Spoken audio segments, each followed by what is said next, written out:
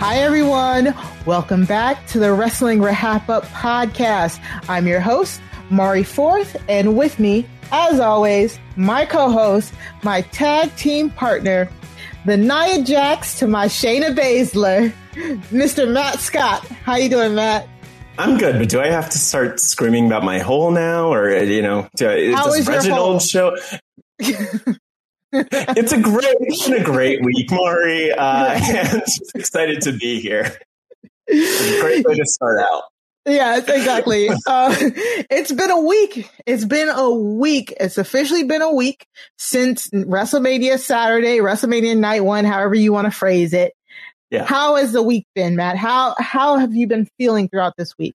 Yeah, and I think WrestleMania weekend was definitely a lot, and there was so much going on. I feel like this WrestleMania weekend was more like a week and a half of Mania because there was the Hall of Fame, 2 nights of NXT. There was a lot to digest. And then we had the Fallout, Raw after Mania, which is historic, and you have to tune in for that. So it's been a lot, but we're here now. We have our post-Mania episode officially, and I'm happy to dive in, and we have a really exciting guest today. So let's do this. Yeah, like you said, WrestleMania week and a half, it felt so long for us. And we said this on our previous podcast. It's been such an amazing journey, and to get to WrestleMania, and then WrestleMania being like our destination here, and just it being just so much like we took over. We did the IG takeovers. Yes. Mania itself, that rain delay, Matt, we barely even got to talk about the rain delay. No, that was wild. That was actually so wild. Crazy. Yeah. Could you imagine WrestleMania just stopping for rain? I was worried that the show might not start for a lot longer. And then even during the first match, we saw the announced team standing because I'm assuming it was probably still drizzling a little bit.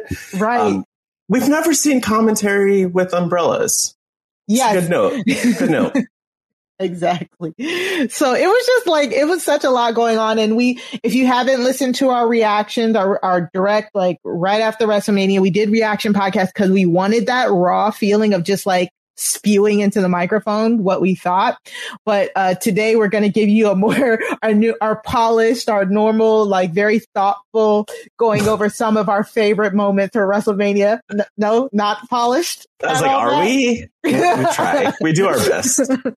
People are kind to us. So yeah, we're going to definitely dive in and go through a little bit of what we saw this week, but definitely touch on WrestleMania again with even clearer heads because we didn't have those gut reactions. I will definitely not be fawning over Bianca and Sasha as much as I was on Saturday immediately following the main event, but still my WrestleMania moment. So I am definitely we're probably gonna talk about them a lot as always. I was about to say, I plan to fawn all over them. So whatever he doesn't do, I'll do extra.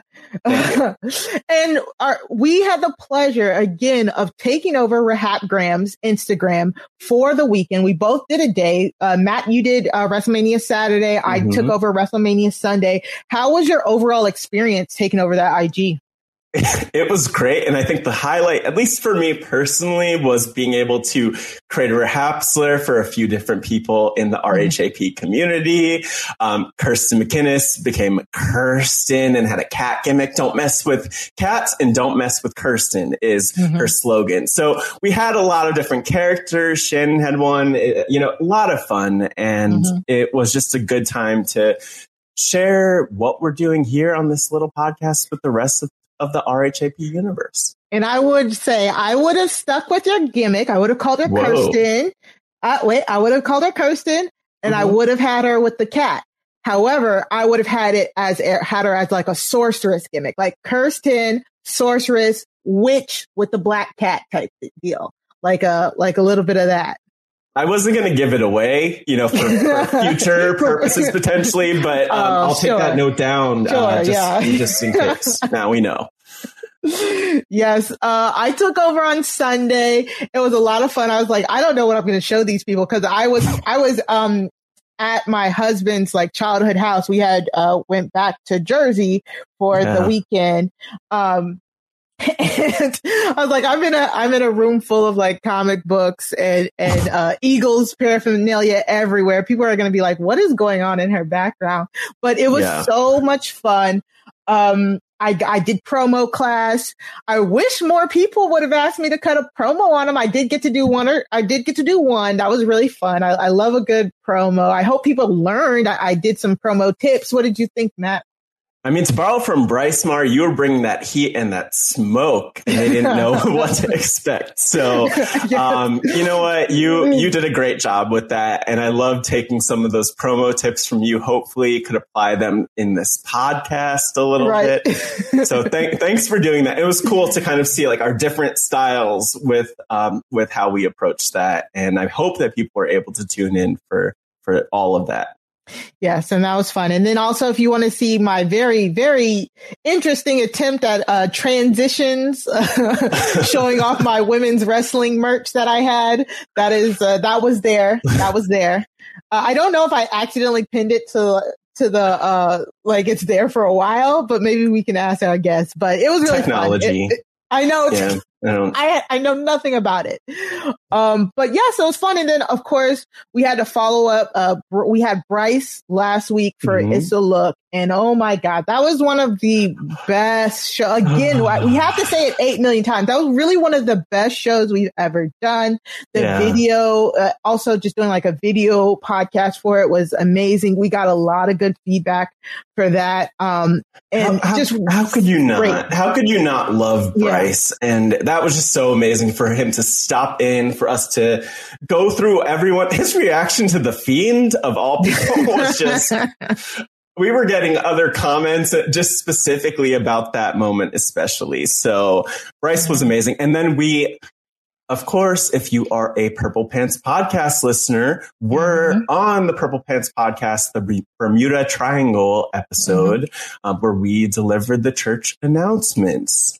So that was a little bit of what happened as follow-up to that. But Mari, any other thoughts before we get ready to dive in?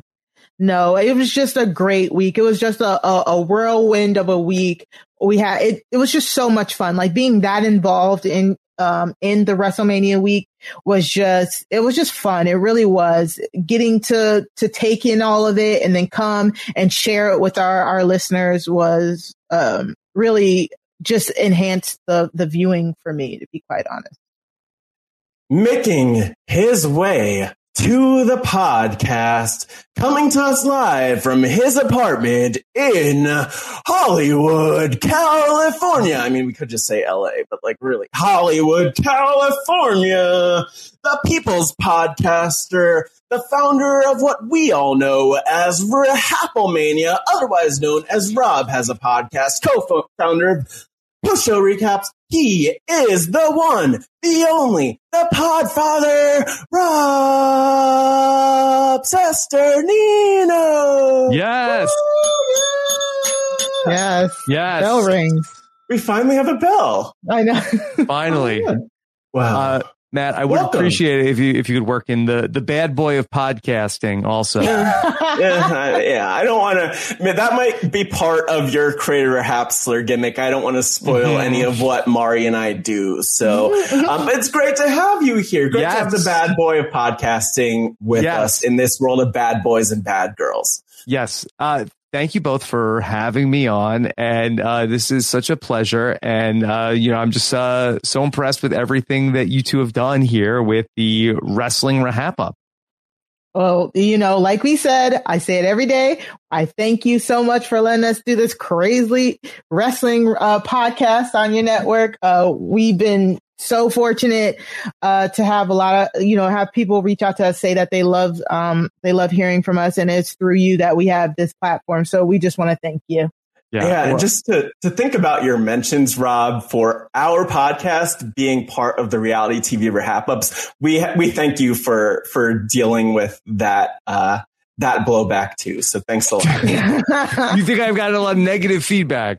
Tons. No. No, we have not. It's just that, it's just the amount of work that you two both put into this show really comes through.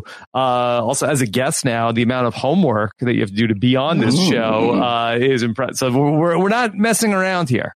And the funny thing is, you got it light. Ask Puya. Go and ask Puya how many clips he had to watch because of when he came on, or like a lot of our guests, because we just sent you a few clips just to wrap up WrestleMania real quick. We didn't even go through a full week. Or Grace with the when we covered AEW as well. Oh my god, probably like 40 clips or something like that. Yeah, so oh my god, it's amazing. Yeah. And it's true. Like we love making sure our guests are prepared. So we're glad that you found it kind of easy to navigate that. Yeah. Well, you two really do like sort of like the inverse of what I do on like the Survivor and Big Brother podcast, where it's like I take 1 hour of television and I turn it into hours and hours and hours. And you two have hours and hours and hours of stuff to turn into a shorter form of Exactly. And this is really therapeutic for us to be able to go through all of it each and every week. So you know what? Well, we could go a lot longer, Rob, if you want us to. This could be the longest podcast on the network if you want it to be today. Right. So, if we wanted to take the belt from Ali and Akiva, we really could. But, but we're not. We'll come for them later. Yeah. Maybe. Yes. Be a good tag team battle at some point.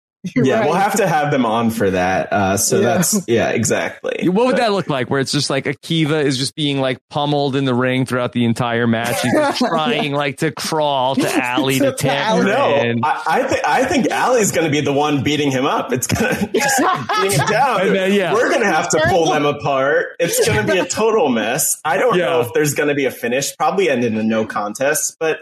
That's an entertaining tag team, Rob. So we need that in the wrestling world. Has that ever happened in a tag team match where then it turns into a 3-on-1 where the tag team partner starts beating up their own partner along with the other team? That sounds like something that could definitely happened in the Attitude Era. Back in the Attitude Era, everybody was beating people up. So I would not be surprised. Let us know on Twitter.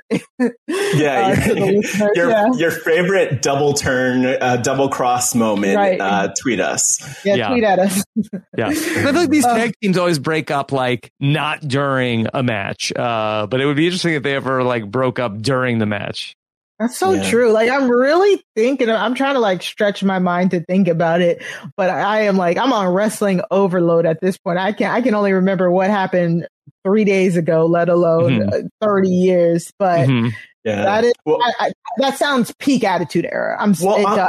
On the flip side, Rob, have you ever seen just like a podcast break up in the middle of the podcast? You know, just steel chairs left and right. I can feel it coming. I've never seen the podcast. Like usually, if the podcast breaks up on the podcast, that tends to like be an unaired episode. Good to know. I was about to say, cue Matt walking out. Like maybe we have to do it. Yeah. Like maybe there's a live show, but usually it's like after the fact, it's a blow up, and then we decided we're going to take a quick break from the podcast.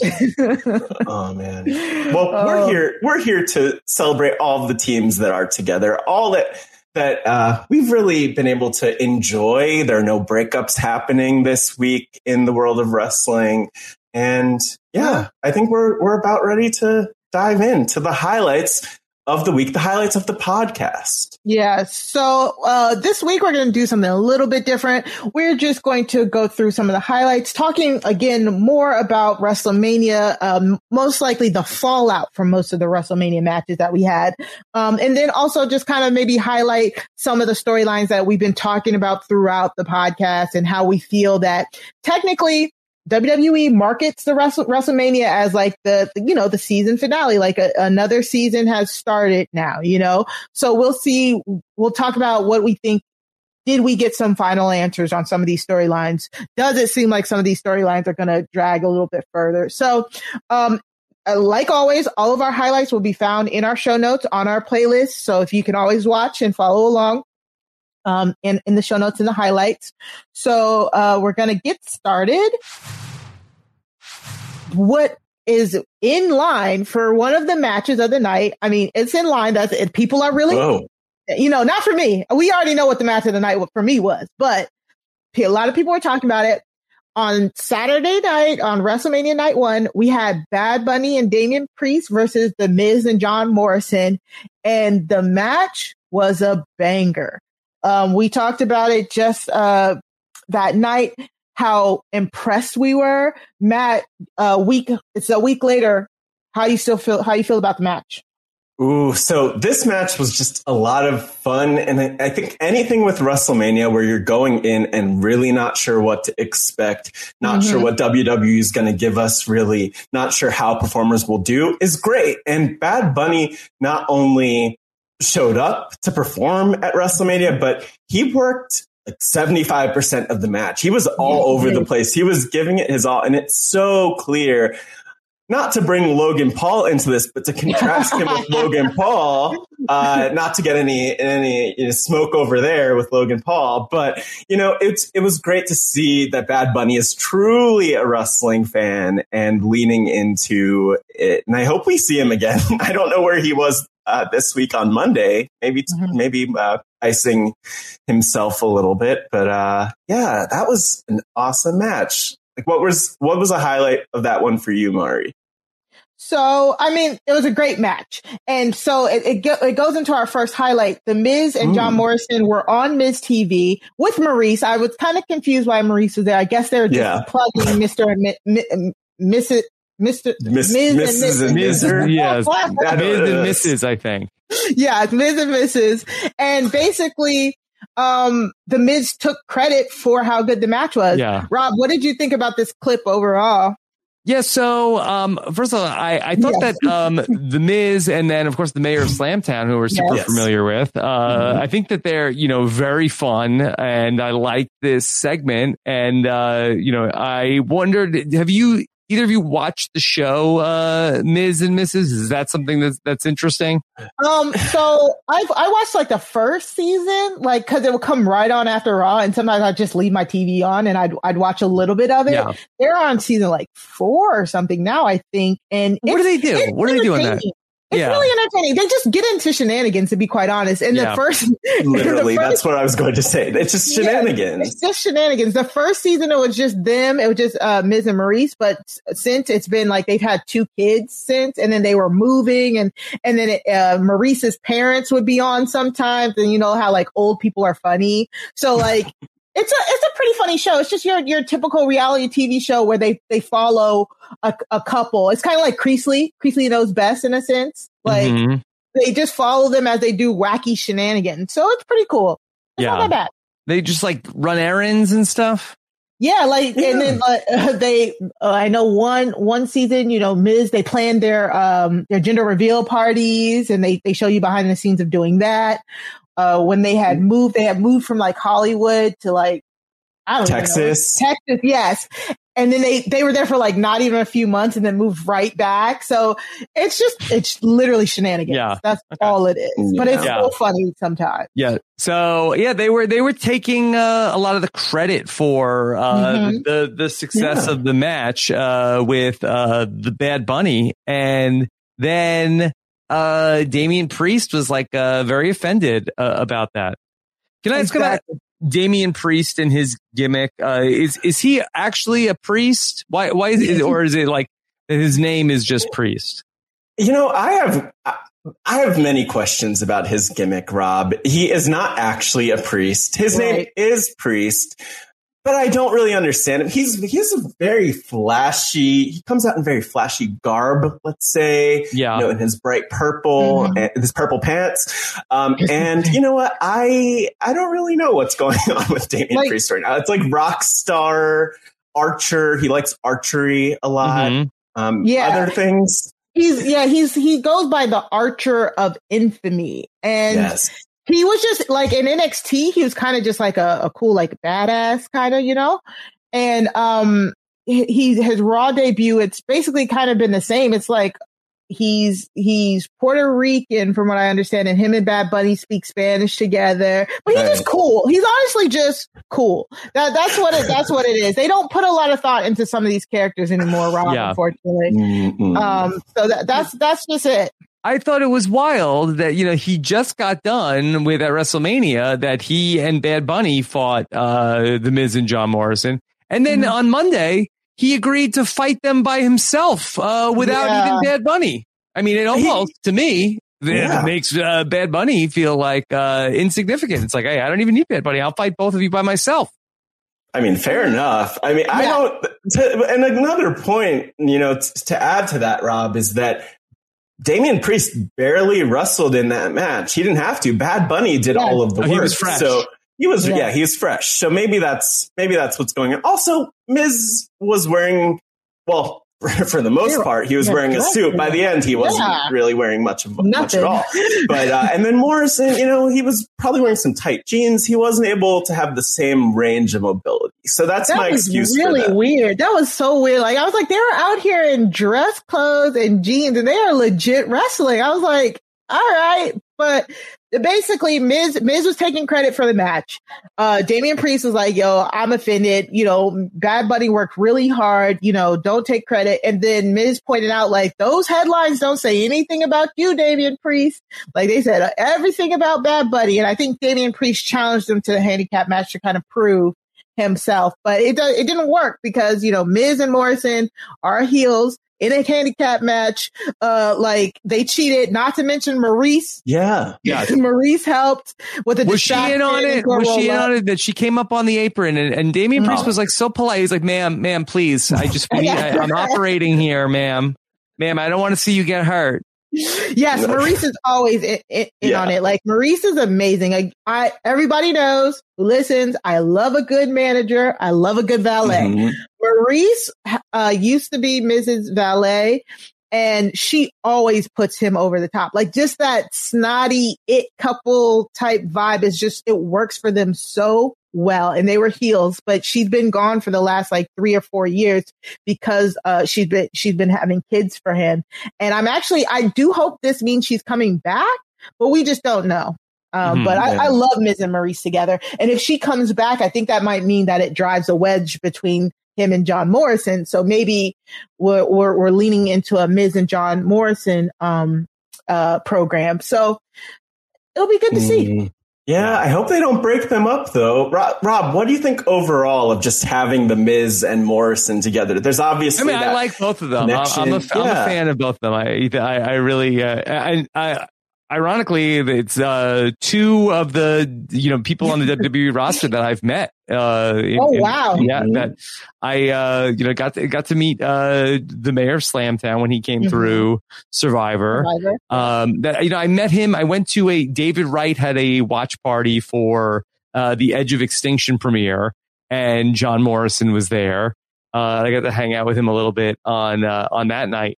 And way back when, back in my crazy days, when I used to go to Johnny Fairplay's house and you would have all the reality people over, that I played a poker game against the Miz, and I won. It was me and him heads up in Texas Hold'em, and I outlasted the Miz. Oh my gosh. Was he trying to get you? Was he trying to get you into the world of wrestling? Were there any talks for either of them about you? No, because neither of them tried to recruit me. I mean, I don't think that the Miz even knew knew my resume or backstory from anything. Hey. I was just the guy that happened to be at Johnny Fairplay's house. Fair enough. Yeah. Oh God. Yeah. Johnny Fairplay's house. Another wrestling guy of all people. Oh, so, right. Yeah. Oh yeah. I forgot about that. Yeah. So this was good. I mean, it gives us nothing to really wrap up, to be quite honest. Bad Bunny is going on tour. They did announce that during night 2 of WrestleMania that he's going on tour, but from everything that we've read, going on tour with wrestling or doing his own tour? He put during WrestleMania night 2, there was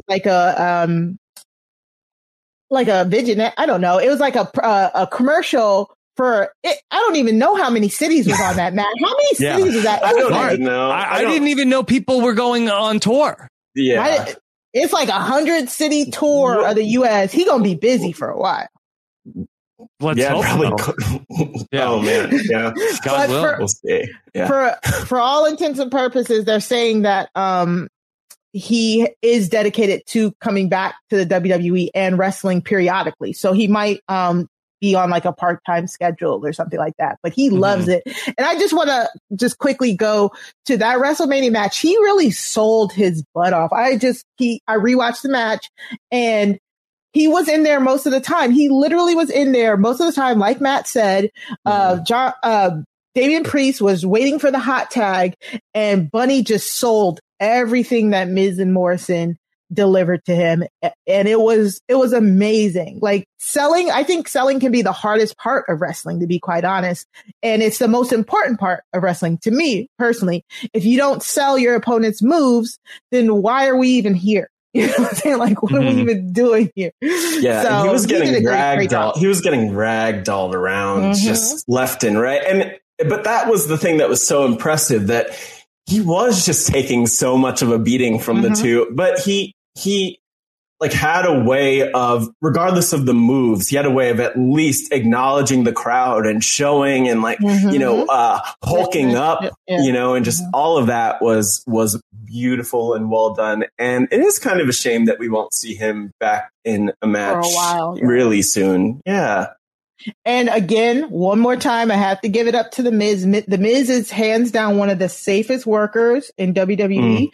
He said it so many times. He rarely injured. I forget. He said it on one of his programs. Like he's barely ever injured. And again, as much trust as it takes that they put a global international superstar into the Miz's hands. Again, shout out to John Morrison as well, but they are just some of the safest workers ever. And it's just great to see all of that paid off at WrestleMania. Speaking of the Miz though, I still am wondering from that match on Raw, at the end, we see Damian Priest reaches over, grabs him by the belt loops. The pants come off, kind of. His pants ripped, but the announcers didn't really acknowledge it. And was that an accident or what was going on there? Rob?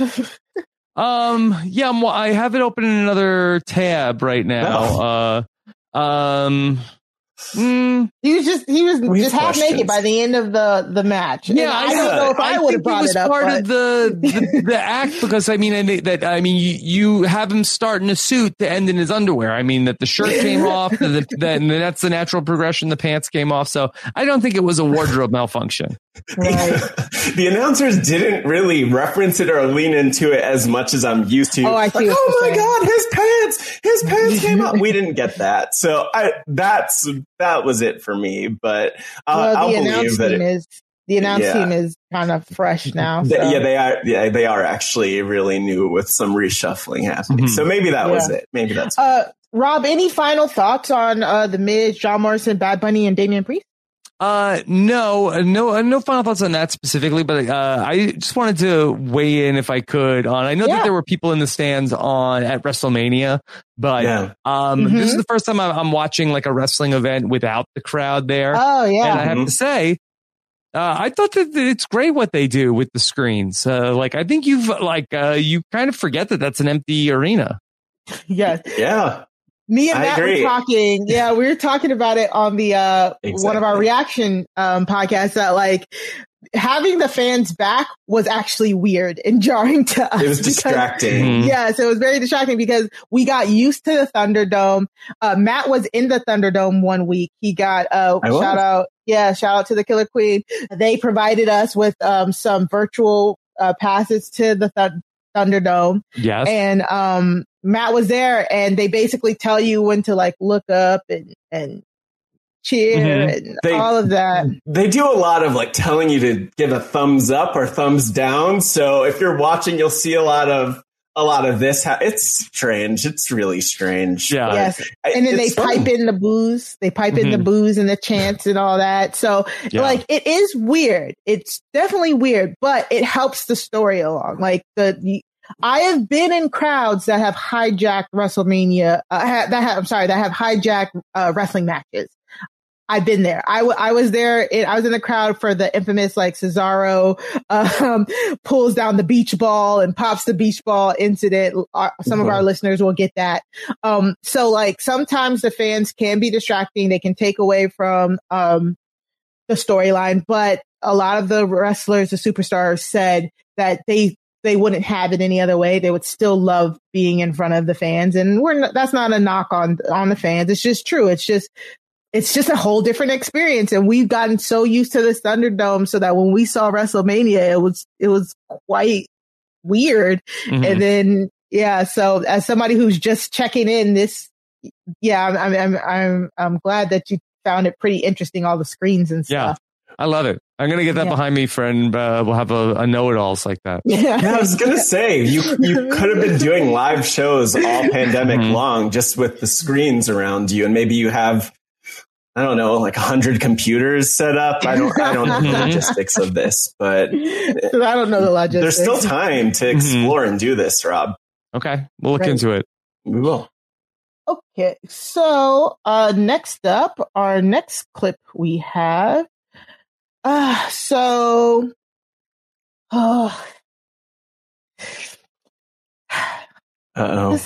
me. So I know I'm trying, Matt, So at WrestleMania, the Raw Women's Championship was on the line. It was Asuka versus Rhea Ripley.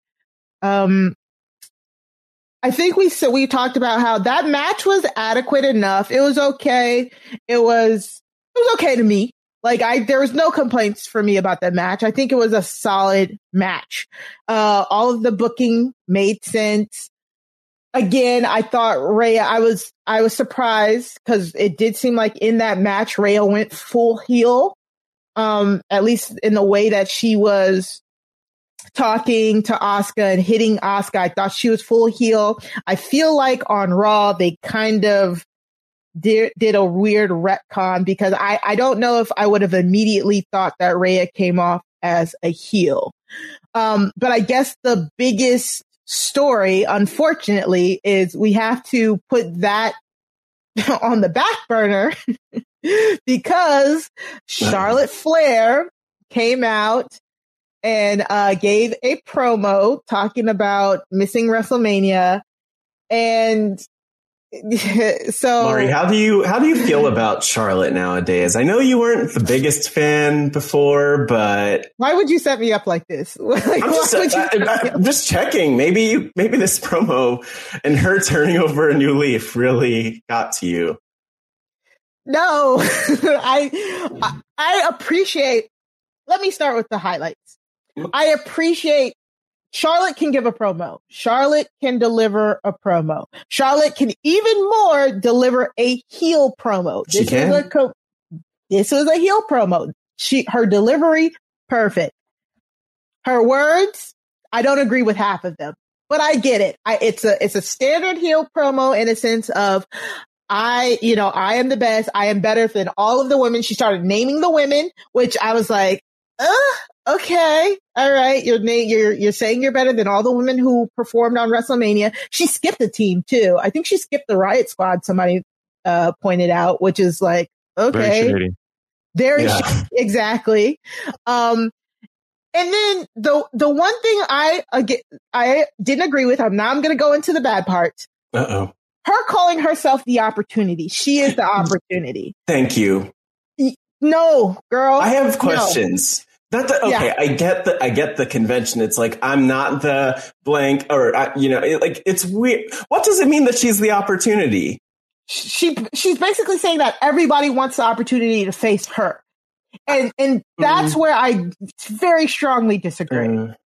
I guess before I really, really get knee deep into this rant, Rob, as somebody who doesn't follow wrestling, the promo itself, what did it make you feel? Yeah, very good. I was wondering, why was she not included in WrestleMania? Like, I feel like that she's a, big, I've heard you talk about her before on the podcast. I obviously know Ric Flair. So I feel like why they have 2 nights of WrestleMania. They couldn't fit Charlotte Flair in. Yeah, and I actually have some. So here's where before Mari, before you respond, I want to add to Rob's question because I'm a little confused in the storyline, in kayfabe, why she wasn't included. I don't know if they gave a proper explanation. She did have COVID, but that was also like, that was handful of weeks before. That was about a month ago at this point. Yeah. So non-kayfabe, and I'm going to say allegedly a lot of times here, allegedly, recently her fiance was released from WWE. He was released, Andrade. And allegedly she asked for his release. She pulled his strings for him to be released. And allegedly one of the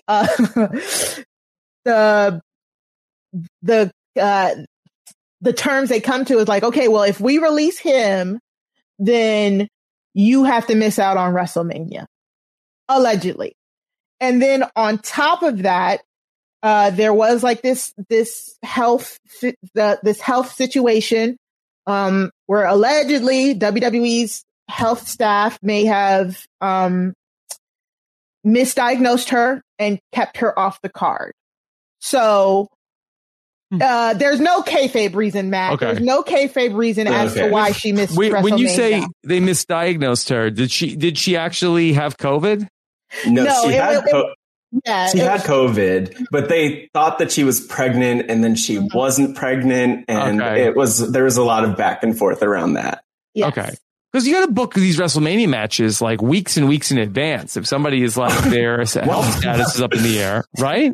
Well, Rob, let me tell you. No, that's not the case anymore. No, it's changing up on the fly. Yeah, they just love to just throw things together. That happened with a few of the matches we're talking about. Asuka versus Rhea Ripley match. Yeah. That literally came together like a week and a half before WrestleMania. Yes. Mm-hmm. Originally, Charlotte Flair was supposed to be in this spot on WrestleMania facing Lacey Evans for the Raw Women's Championship.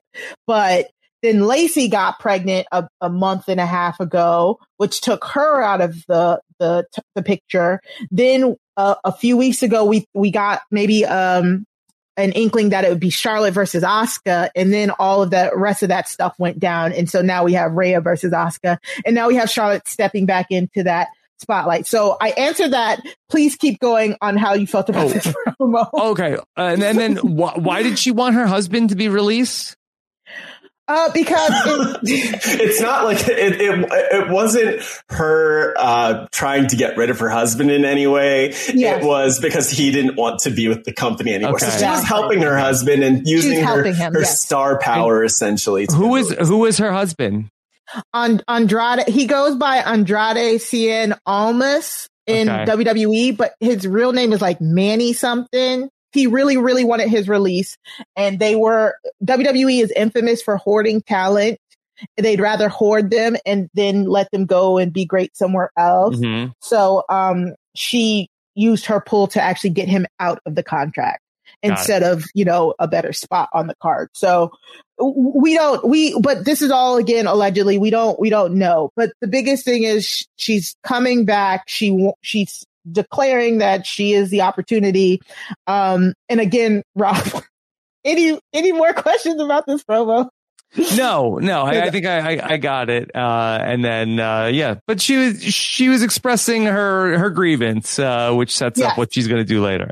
Exactly. And so this is where I say, like, again, my dislike of Charlotte Flair, the character, comes through her booking. I really just do not like how they book her.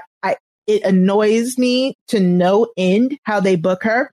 And for her to call herself the opportunity is kind of a slap in the face to a lot of women, only because when they get the opportunity to face her, I'm sorry, they get buried. She buries people. It's like people talk about John Cena and his golden shovel, but Charlotte has a golden diamond studded shovel. I don't care. That's how I feel. And Rhea Ripley in particular has felt this. At last year's WrestleMania, Rhea Ripley was the NXT Women's Champion. Charlotte had just won the Rumble, and Charlotte had chosen Rhea Ripley to face off at WrestleMania. Rhea was an up and coming star. She had just gotten the belt 2 months prior, if I remember correctly, and Charlotte beat her for it. And it didn't really make any sense as to why Charlotte would win that match when Charlotte was already, in the books, and Rhea was just up and coming. And the loss hurt Rhea so badly that she wasn't on TV for a good 2 to 3 months directly after it.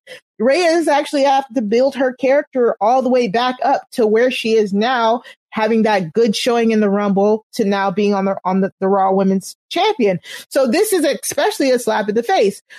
The only way this will work is if Rhea gets her revenge. So later on in the night, Rhea Ripley is going up against Asuka in a WrestleMania rematch. It is not a very good match. I hate to say it. I don't really like judging the quality of the matches, but something about this match just really did feel very off. Asuka versus Rhea, and Charlotte came out, interrupted the match. There's a disqualification because Charlotte just beat them both down. She just interrupted the match and beat both Asuka and Rhea down. So the only way this is if palatable to me is if we eventually get Rhea versus Charlotte, and then Rhea gets her win back to seal her victory and to be like, yeah, I'm the champion. If that's not what we're getting, please do not book this. Oh, Mari. I always feel so bad when you talk about Charlotte, because I think of like that scene in Clue where it's just flames in your face and side of my face.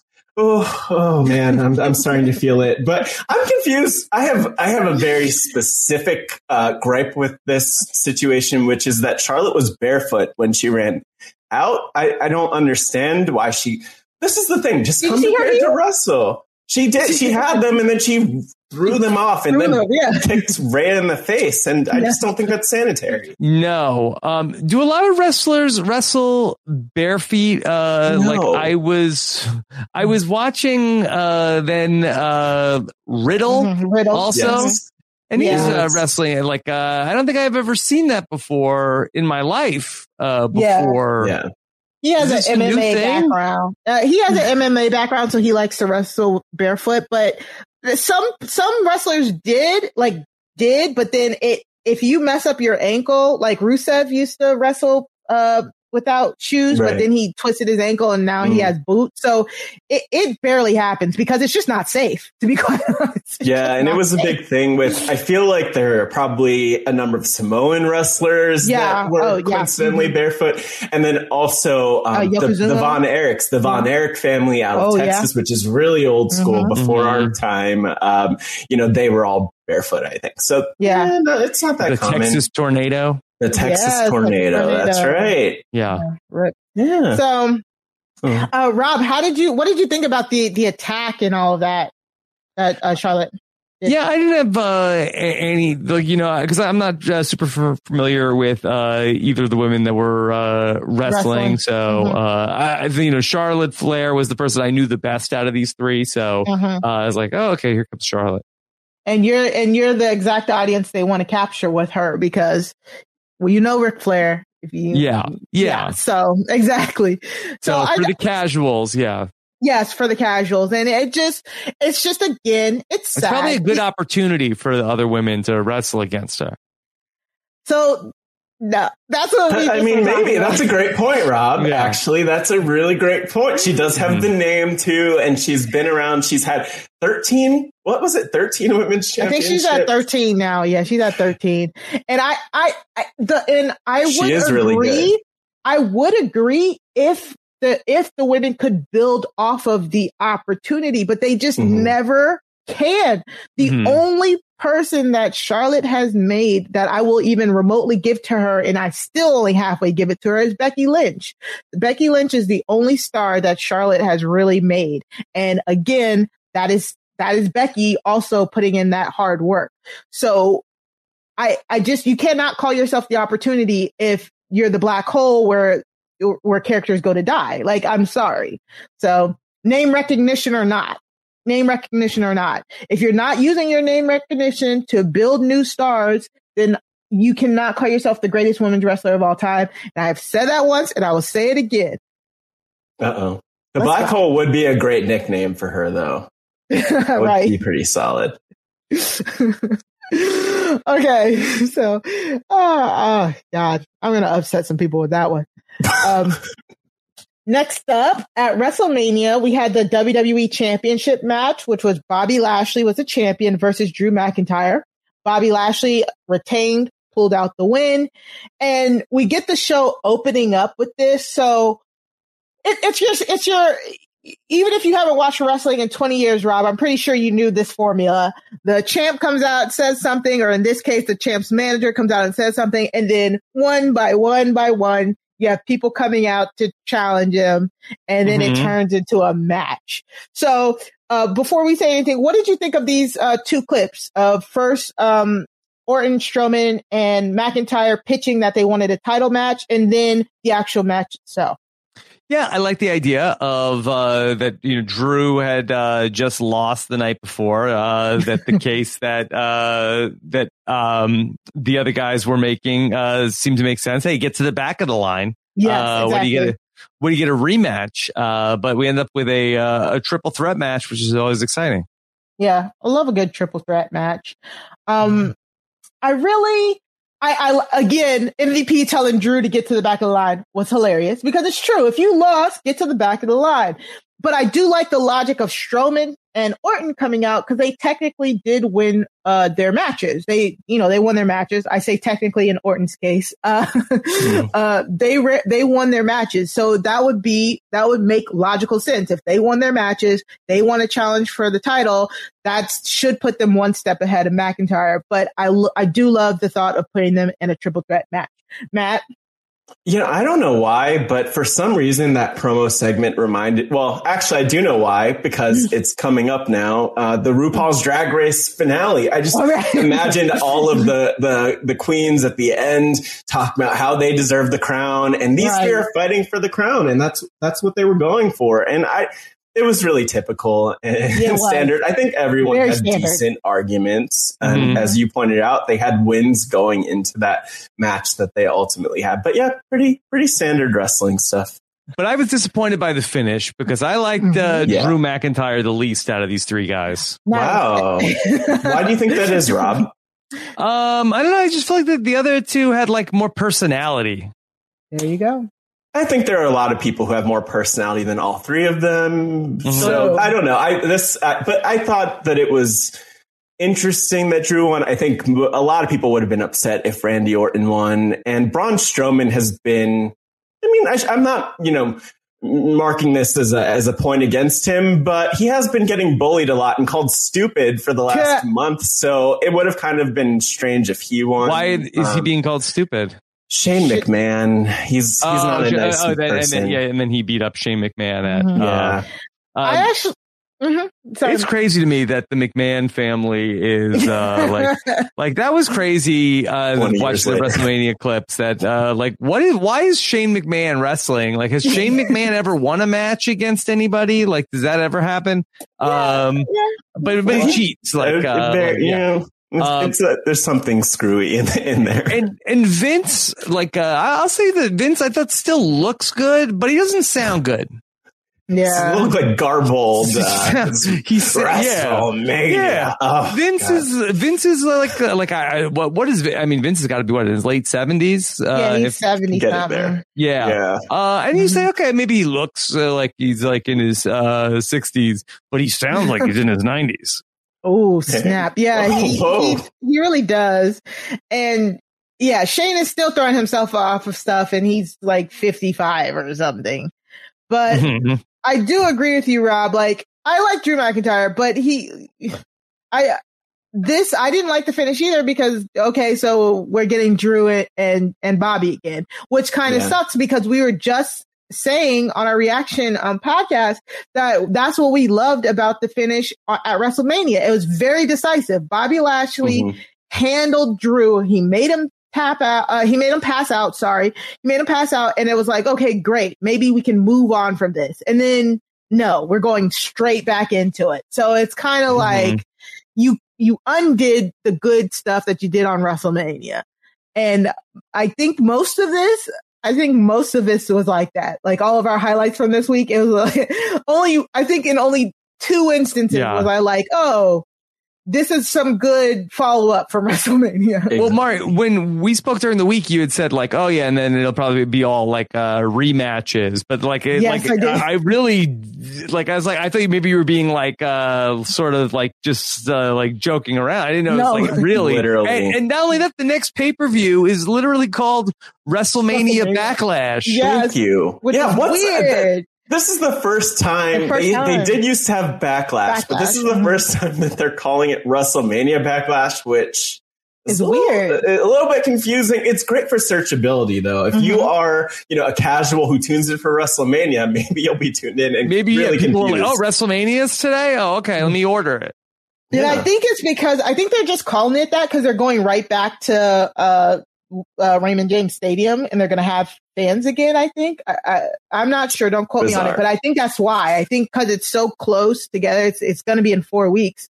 They're going to go back there, and they're trying to follow that same branding. Could they have Super Bowl Backlash and just have the Bucks play the Chiefs again?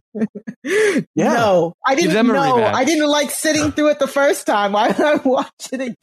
Yeah, Patrick Mahomes would be like, Tom Brady, look, you got us on a bad day. Let's come out and give me another chance. Yeah, I feel like the energy might be a little bit lower the second time around. Maybe people won't be as hyped up. I wasn't hyped the first time, but that's just me. It has to look different visually, or will it literally be the same exact set, or same fans?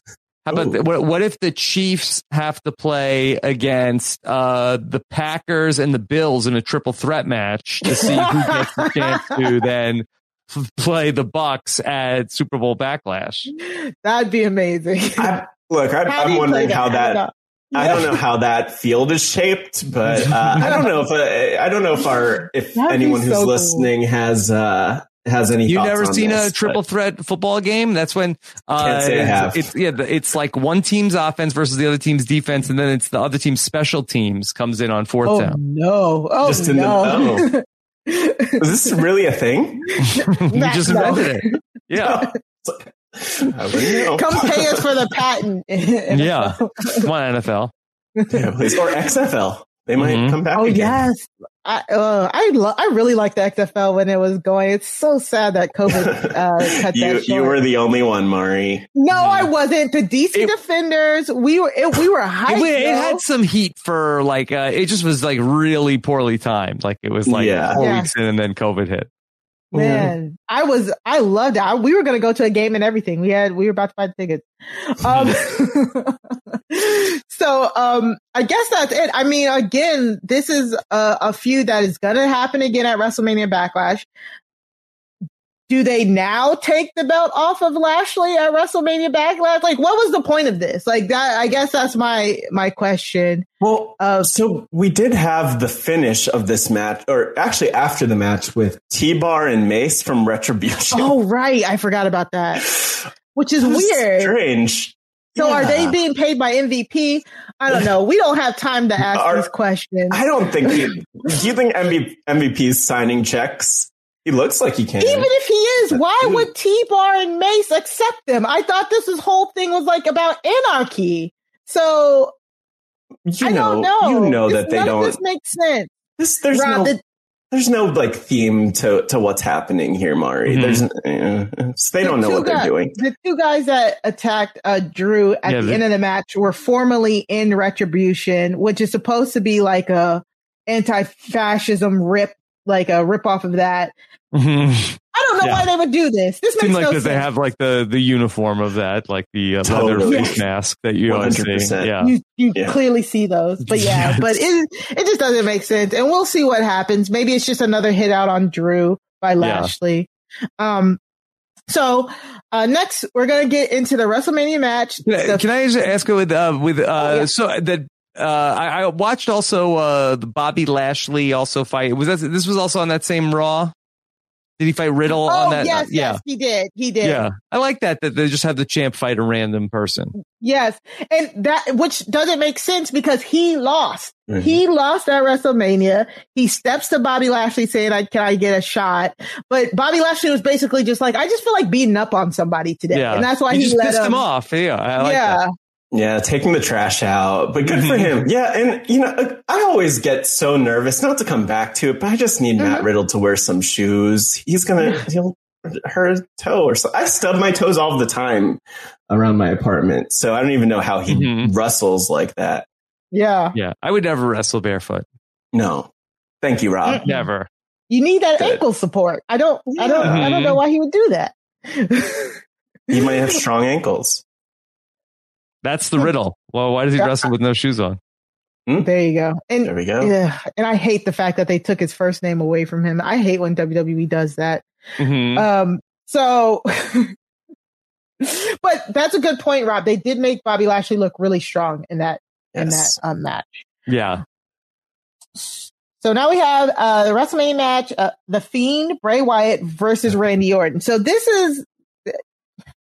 We had a lot to say about this on our reaction podcast. We did? And we had to cut it short. So I want you to walk us through this match and this storyline follow-up because you had a lot to say. I had a lot of positive things to say about The Fiend, Bray Wyatt versus Randy Orton, and the match at WrestleMania, where essentially we see Randy Orton come out. They've been just going back and forth in this feud for the last, I guess, 6 or 7 months at this point. And back in December, we saw Bray Wyatt lit on fire, as we saw again in the clip from the promo with Alexa this week. But, going into the WrestleMania match, there were a lot of expectations. We weren't sure how they were going to top the burning of the Fiend a few months back. And, without getting into all of the details of it, we did see the Fiends look really strong in the match. Randy Orton did win the match by rolling up the Fiend, and Alexa Bliss was featured. And so I'm a fan of this match. Mari was not a fan of this match. A lot of people actually weren't a fan of this match, but I want to give you the floor, Mari, to tell me about how you've changed your mind about this match. Because I'm still a fan of it. I rewatched it. I have not changed my mind. The match, again, like I said that night, it wasn't the match. The match itself was pretty good. It was, why did Randy Orton pin the Fiend? Why did the Fiend lose at WrestleMania when he basically debuted a new character but then an old character? And then it was so confusing. And then we said that night, it's about the follow-up. They have to follow it up with something or I'm going to be upset. Well, guess what? I'm upset because I didn't like this follow-up either at all. So let's get into the clips. Because the fire. Get it? So this week on Raw, like Matt said, at the end of the WrestleMania match, the Fiend was staring at Alexa Bliss with the black ooze coming down her face. It distracted him long enough for him to get RKO'd and to take the pin by Randy Orton. So we get Alexa's promo basically saying what Matt, I think you said it that night. Alexa realized she didn't need the Fiend. She had invoked a power within herself that now she didn't need him anymore. Yeah. And just to add to that, the thing that I thought was interesting, the thing that I liked the most about that match at WrestleMania, one, it wasn't long, but also we saw Alexa featured at the end, sitting on top of the pentagram. Actually, it wasn't a pentagram Jack in the Box. They didn't have a pentagram on it. Maybe they were afraid of, I think they did. Of making a pentagram too big. Maybe it was on one of the sides or something. Yeah, I don't know. But, we saw her featured, and we don't really see women featured with main eventers like that, especially at WrestleMania. A lot of people have been just discounting her in some ways, with them only talking about the Fiend and about Randy Orton. And I like that she's really carrying the torch with this feud. And it was interesting because when I watched this segment with Alexa back again, there was a lot of her kind of a lot of empowerment stuff within it where she's like, I don't need this man to do what I'm doing. So I thought that was cool. And I'm good with Randy Orton and Bray Wyatt moving on from this, hopefully. But Alexa's been awesome. Well, first off, I think the Fiend is very creepy. I'm not a fan. And then everything that you made me watch was also super creepy and disturbing. And I know that's what they're going for. Like, I get it, but this is not for me. No, you didn't show this to your kids? No, definitely not. Definitely not. Well, and also, I think it's unfair. Why did they change the lighting for when the Fiend wrestles? It's supposed to be an aura thing. It's supposed to make the match feel different. And I guess so, but that like what that like it feels like that there's special treatment for the Fiend. You might have some hookups in the production. It's his powers. Yeah, it's his power. He does powers. Because he makes the powers. Yeah. The lights. He has light power. Like he can turn the lights on and off. He can turn them red. Mm-hmm. Yeah, that's it. Yes. Yes. So this is all really wild for me. And so I did not have the backstory that Bray Wyatt is the Fiend. So I was a little confused about then who's this other guy that shows up and is showing up in the cartoon. Yeah. And so Bray Wyatt. And this is why I say I don't like the follow-up, because Alexa saying she felt empowered. Okay, whatever, girl. And then she has a little voodoo doll sitting there next to her, which looks like it's a woman. So I don't know. I don't like creepy dolls either. Yeah. Me and not you, Rob's gimmick. Same boat. Yeah. Same boat. So I feel like she kind of addressed it, and it was like, okay, I guess. And when Bray Wyatt came out in his Funhouse, Rob, Bray Wyatt in his Funhouse was how we were introduced to the Fiend. It was Bray Wyatt, he'd be in the Funhouse, and then when he flipped the switch, he would be the Fiend. But the Fiend got burnt up and was gone. And when the Fiend came back, there was no mention of Bray Wyatt. Like he came back as the Fiend. So this is again something else that I didn't like. Bray Wyatt was basically like, "Oh, that was fun. Haha, I've been gone, but now I'm back. Let's get back to it." Like nothing happened. Like the last 7 months did not happen. Okay, we're over exaggerating. It's been like 5, but like the past 5 months didn't happen. And I am actually floored, and I hate it, because I think it was like 2 podcasts ago that I said, I hope that he comes back all burnt up. I hope he never talks again. I hope Alexa is his vessel to talk through. I hope we don't get a Bray Wyatt. We just get the Fiend from now on. And they said, Mari, we're going to do the opposite of that. They brought back the old Fiend at WrestleMania. He went from the burn Fiend to walking through some weird tunnel. And now he's regular Fiend again. And then all of a sudden it's Bray Wyatt's back. And I'm just kind of like let down, and then he lost as well. So he lost to Randy. He's back to old Fiend. Bray Wyatt is now here, but Bray Wyatt is acting like nothing happened. And it's just kind of disappointing to me. I just wanted to get Rob's just point of view real quick on like a little bit more of that back. Yeah. I'll take it. I think wrestling is weird. It's really weird. This segment, these gimmicks are really strange, and I'm not going to try to predict it. I did appreciate, I'm just going to say before handing it over to Rob for thoughts, is he did say no more clout chasing, and I never really thought of Alexa Bliss as a clout chaser, but I don't know. I think like maybe John Morrison is more of a clout chaser on the roster here, but that was a thought. I didn't realize there was such tension between them, though. So who is Firefly? Oh, it's just the name of his funhouse. It's the Firefly Funhouse, and that's creepy. Yeah, it's just not creepy. very fun. Yeah. Well. Okay. Sorry. Technically, when he was Bray Wyatt, like the cult leader back in the day, the Fireflies were like his fans, like his cult members. They're the Fireflies, the people who are drawn to him. That's what it used to mean. But it's been so far removed from his original character that. It's just a Firefly Funhouse. Mm-hmm. Yeah. And it's always just that creepy little children's TV show type deal. And I really don't like that. Exactly. Does Bray Wyatt ever wrestle as Bray Wyatt? So yeah, he used to, before the Fiend went bye-bye. He would wrestle. He would wrestle as Bray Wyatt sometimes, and he would come out to the Firefly Funhouse music. And then in one of his programs, he's like, okay, I don't want to face Bray Wyatt anymore. I want the Fiend. And so then the Fiend would come out. It was kind of like with Foley when he had the different faces. Yeah. But he only did that a few times. He would normally speak as Bray Wyatt and then wrestle as the Fiend. And the Fiend is over now? No, I don't think the Fiend is over. Okay. But I don't know where they go from that. I honestly don't. They gave us nothing, Rob, to be quite honest. All of this is just us conjecturing off of what we saw at WrestleMania between these two clips that we got this week. We don't know.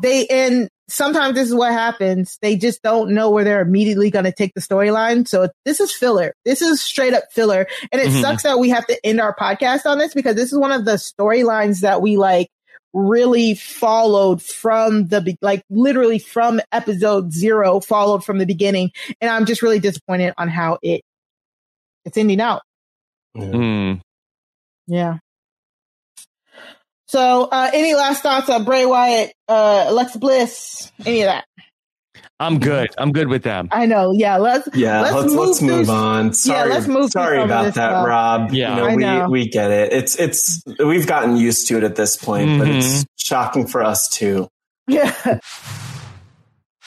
So we got to talk about the WrestleMania Intercontinental Championship match between Big E and Apollo Crews. It was a Nigerian drum fight.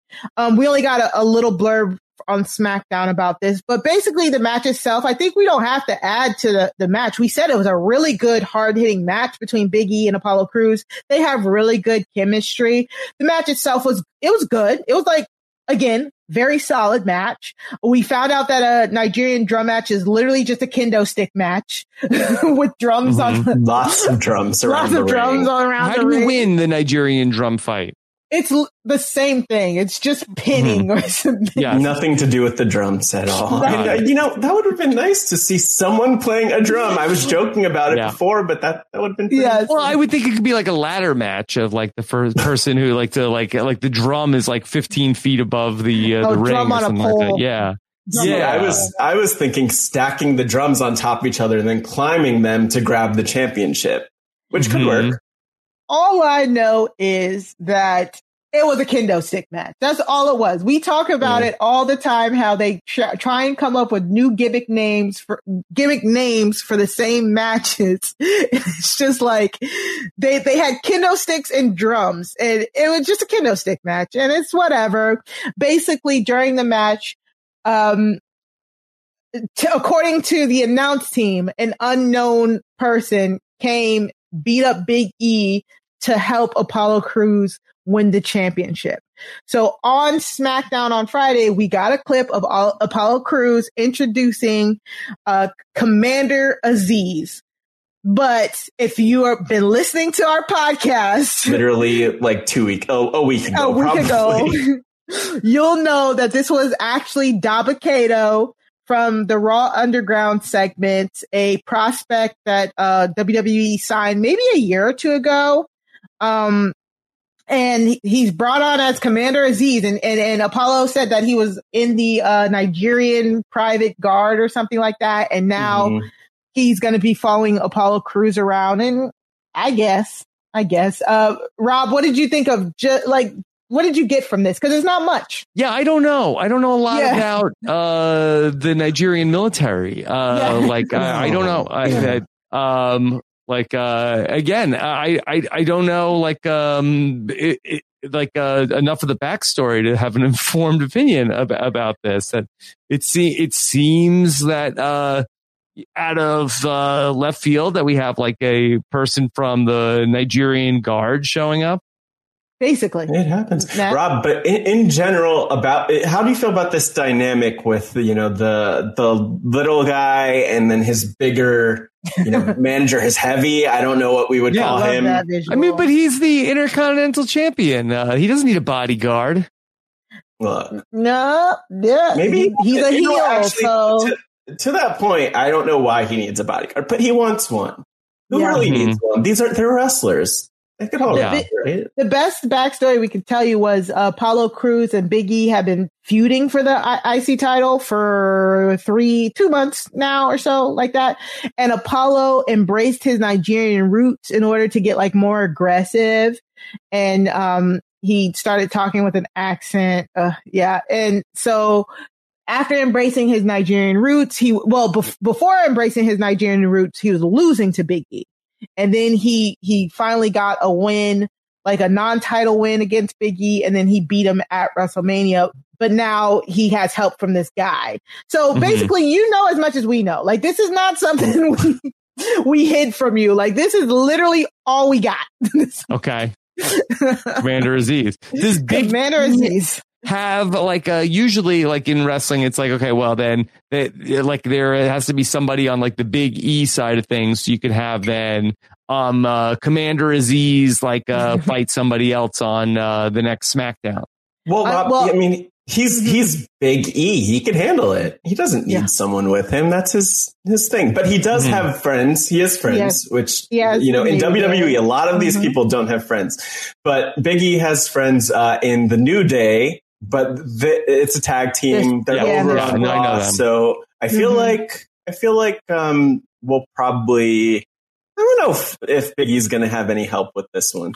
Yeah, I don't think so. And I do like that Big E wasn't there. I mean, he wasn't there. He was selling, which is great. I love a good selling the Nigerian nail that Apollo, he hit him with a Nigerian nail, and that put Big E out for a week. So yeah, well, if either of you ever need to get in a fight or you see a fight coming up, just tape your hand up nice and tight, and then just hit someone with your thumb, and that will do it. That'll take them out for a whole week. Does not seem safe in either direction. Yeah, well. Yeah, Rob, are you going to Nigerian nail anybody? No, I will not. I'm not going to do that. No, not at all. You have my promise. Oh, thank you. God. Yeah, don't try this at home. Nope. Yeah, don't try it at home. Exactly. So again, another kind of cliffhanger-ishy thing. At least we got Dabba-Kato's new name. The wardrobe is still weird. Apollo Crews, I want to see him as the champion. I want to see what he does, I guess. Big E was having a very good Intercontinental Championship run, so I'm really sad to see it come to an end. But this is where we're at. Apollo Crews might fight Big E. I can't see a world where Big E doesn't come back and then just like take some shots at Apollo. I mean, that's what's probably going to happen. But that's all we know. So the Universal Championship match, this is a great match. It headlined WrestleMania Night 2, Roman Reigns versus Edge versus Daniel Bryan. And I did like this. I did kind of like this follow-up, because what we get Roman Reigns coming out to a promo, basically being like, I did it. I beat the mess out of Edge and Daniel Bryan. Throughout the week, we saw a lot of people complaining. We saw oh, technically didn't Edge pin Daniel Bryan, since Edge was stacked on top of Daniel Bryan? Mm-hmm. But they showed pictures. Edge's shoulders were down and Daniel Bryan's shoulders were both down, and then Roman pinned both of them. And we talked about it that night on Stereo, that is as decisive a pin as you can really get there. He really took them both down, and surprisingly, the Edge and Daniel Bryan were not there. So we immediately get Cesaro coming out to challenge Roman Reigns. And again, same logic. Cesaro is like, I beat Seth Rollins. I won my match. I should get a title shot. Roman was basically like, no. But we ended up getting Cesaro versus Jey Uso. main event Jey Uso. It's become commonplace. If you want to get to Roman, you got to beat Jey first. We've been seeing this for the past 6 months, and it's fine. I mean, we're seeing it again, but luckily we got Seth Rollins interfering because at WrestleMania we got Seth Rollins versus Cesaro. So I like this. I like how they merged both those storylines, and it was interesting. It was interesting. Yeah. Rob? Why do you think Cesaro's getting disrespected like that by Roman, though? Roman just walked away from him. Roman and his whole family walked away from him like that. And Cesaro's been around. He's not a rookie. I don't really understand what that dynamic's about. By the way, I got the impression Cesaro is he just showed up, and then they're like, listen, get back to me when you've put some time in here. They didn't even bother saying that much. They were just he's going to go get the mic, so we're going to walk away while he's not paying attention. So, So this could be good because they're starting to bring in a lot of real life Cesaro stuff. So famously, Rob, Cesaro is one of those wrestlers who's been in the WWE for a long time, and he has massive fan support, but he's never held the championship title. And a lot of fans have criticized WWE for holding him back. Vince McMahon famously went on a podcast and said Cesaro can't reach the brass ring. So during the because Vince won't let him, or he's not good enough? Exactly that. Vince won't let him. He's a great wrestler. I won't let Cesaro get near the brass ring. Exactly. Yeah. So the fact that they're bringing in all this, we know this. The fans have known this for years, that they always stop and start push Cesaro. So in the feud with Seth Rollins brought it up. Cesaro had never had a one-on-one match at WrestleMania. That was his first one-on-one match at WrestleMania. Seth made fun of him, said you have done nothing here in the WWE. Cesaro beats Seth. Roman does the exact same thing. You're a nobody. I'm walking away. All this is going to do is just going to make his fans want to see him win. So now will WWE let him win? I'm scared. But this is a great start for. Let me just. What's so great about Cesaro? Thank you. That's my question too. Because the only thing I can tell is that I think people like it when he swings people around in a circle. Yeah, get him, Rob. Which I may or may not have done to one of my kids today. I like Cesaro. I am not a rabid Cesaro fan. Right. He's good at wrestling. He's just really good at wrestling. Honestly, that's why a lot of people like him. He's a great wrestler. For me, his character needs work. They've never given him a real character, really, and his character is like a James Bond-y type of character. They've never really given him anything to sink his teeth into. The audience loves him. For me, I feel like it seems like he's like a new guy, but he looks like an old guy. Yeah. He's always it's always kind of been his thing. I was how old is he? Is he 30? Is he 50? Yeah. Maybe that's his gimmick. That's a great question. Benjamin, but I don't know. It could be a Benjamin. He does seem like he's actually looking a little bit younger than when he started. So yeah, he's 40. Yeah, he's 40. Okay, so split the difference. Yes, his wrestling career is long. That makes sense. I think he's been wrestling for at least 15 years. And again, the reason why people love him is he was an indie darling. He's an indie wrestling god. They loved him, everything he's done on the indies. He's been signed to the WWE since 2014 or something, maybe sooner than that. Was it sooner? 2012? Probably. Something. He's been there for a very long time and has not gotten that championship belt. So people feel like he's underutilized. Yeah. I think what people love most about him is that he swings people around, though. That's his thing. He can just swing you around 30 times. Like that. Exactly. You know what? It's simple. Kids love it. Everybody likes it. Cesaro is. Yeah. Do people like Roman Reigns now? No. Well, do they like him? Do they like him? No, I think they like him. I like him. Heel Roman Reigns, yeah. They didn't used to like him. They loved him when he started, and then they didn't like him when WWE was starting to push him and just put all their force behind him. And then he was out with leukemia, came back after a very short amount of time. People loved him. Mm-hmm. Then the pandemic happened. He became a heel.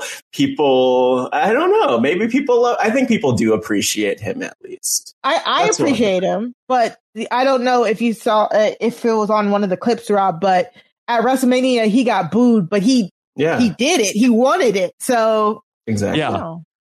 Well, I feel like that, The Rock, famously, like, it wasn't until he became a heel did he really like connect with the fans. I'm surprised it took this long for them to get to Roman Reigns, the heel.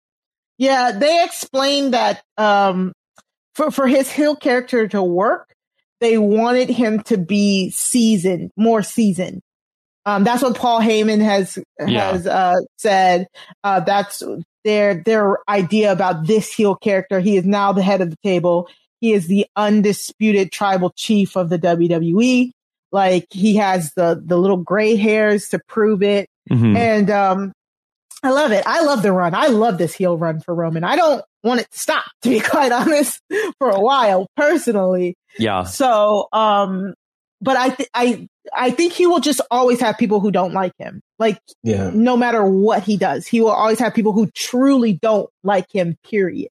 And not playing along. Yeah, exactly. And I think the good news is, like, we're going to, at some point, if it all works out, going to see Roman Reigns versus The Rock at WrestleMania, probably in a couple of years in LA when that happens. And so I hope that Roman's going to stay as a heel. He's done incredible work. It's just been fun to watch. And he's just such a boss. He just shows up and tells people like it is. I like him. So, how could you not? And everyone likes his hair a lot, actually. Love his hair.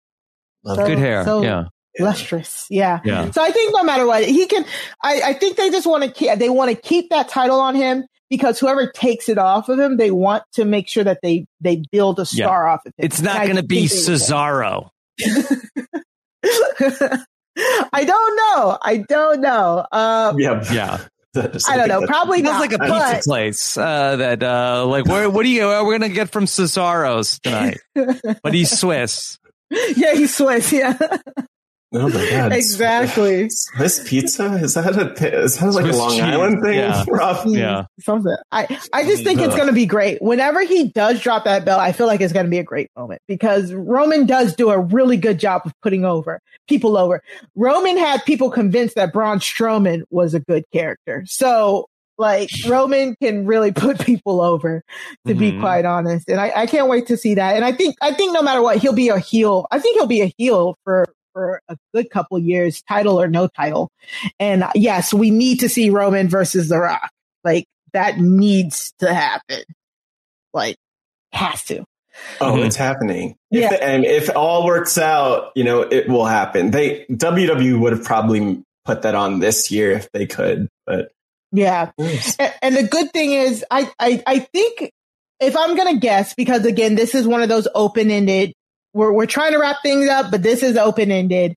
I think Edge and Daniel Bryan will come back, and I think they'll fight each other, because the message we were told throughout that whole match was that Edge or Daniel Bryan could have won that match, but they kept getting in each other's way.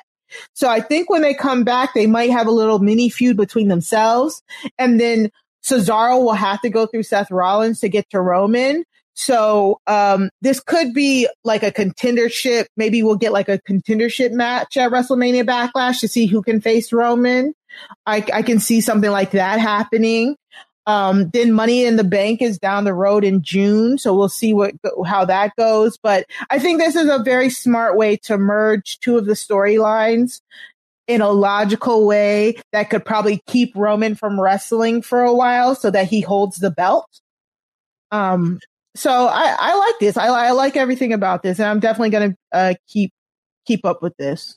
Yeah, and I wonder what we're going to see And between Seth Rollins and Roman Reigns, of course, they were part of the Shield. That's how they debuted on the main roster together. So WWE loves to come back to this story of, Roman Reigns and Seth Rollins. And I think we'll see them together at some point. We really haven't seen them cross paths since Seth returned from maternity leave, I guess, a month ago at this point. So it should be interesting. I wonder who will be on Cesaro's side in his corner, if we're going to get Cesaro with Daniel Bryan or what they're going to do there. But I think it'll be fun. It's a lot of really talented people. So it's going to be well done. But who knows what WWE is going to give us these days.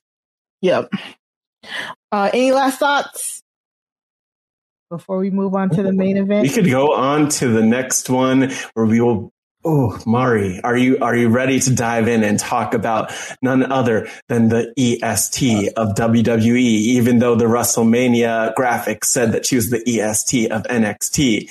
Bianca Belair. Oh, I missed it. They messed up. Yeah. That's okay. Everybody has a bad day. Yeah. So the WrestleMania match. One of the greatest WrestleMania matches of all time. I don't care. I said it. The SmackDown's Women's Championship match. Sasha Banks was the champion versus Bianca Belair. And Bianca, she won that title. She won the title in her WrestleMania debut in what was an amazing match, her versus Sasha Banks. I mean, we literally just gushed all over this match, in our reaction. And it was such a good match. It was really good. And, I get this follow-up. I like this follow-up. Again, they left it very open-ended, very, very open-ended. And this is just what happens sometimes in those weeks directly after the pay-per-view. Rob, we couldn't send you the match. Sorry, guys. We couldn't send Rob the matches. We just had to give him highlights because, it's behind a paywall, but did you look into this match? What did you think about from everything you saw about the match between Sasha Banks and? Yes, well, I've heard about the hype for many weeks. I know how excited you both were, and I listened to your reactions to this match. But it's very incredible. Congratulations to Bianca for becoming the.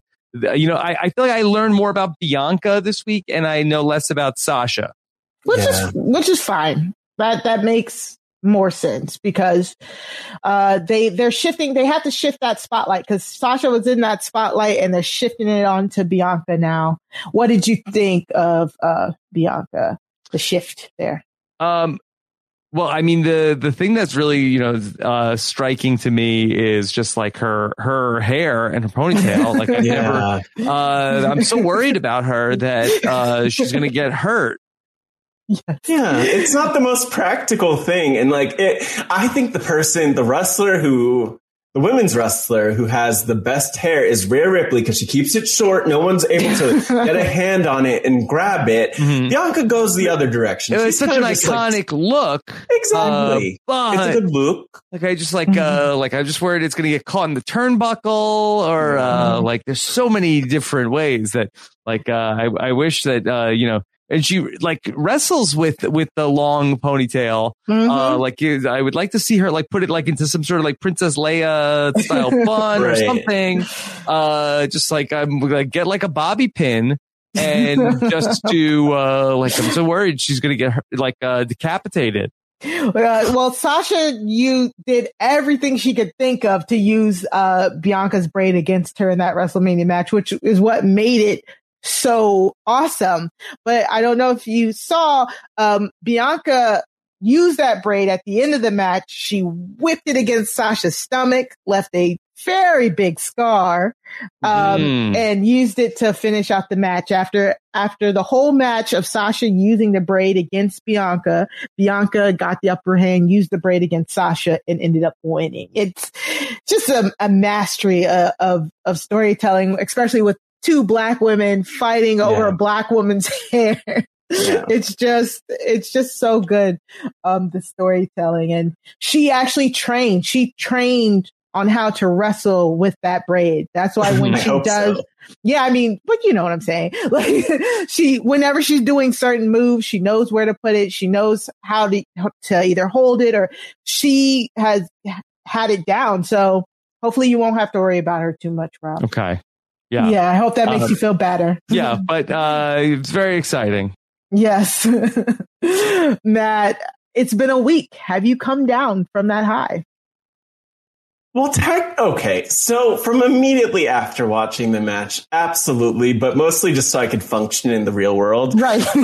It was a phenomenal match. It's still my match of it's the match for me that I want to point people to when they ask why I love wrestling and why I've been a fan. We haven't gotten this over our time as fans ever. This just hasn't happened in wrestling history. So the fact that we had this match between two black women, as was mentioned, I believe for the first or possibly only time right before the match by Michael Cole, right? Which, like, blows my mind. But like the fact that we got this was really awesome. They did a really incredible job. We saw Bianca's strength on full display, and they just did a great job telling the story. And the nice thing about all of this is that this week we've gotten a little bit of the victory tour with Bianca, and it's just a lot of emotion from her and a lot of gratitude from her, which, you know, we don't get a lot in wrestling. So it kind of feels nice to see that.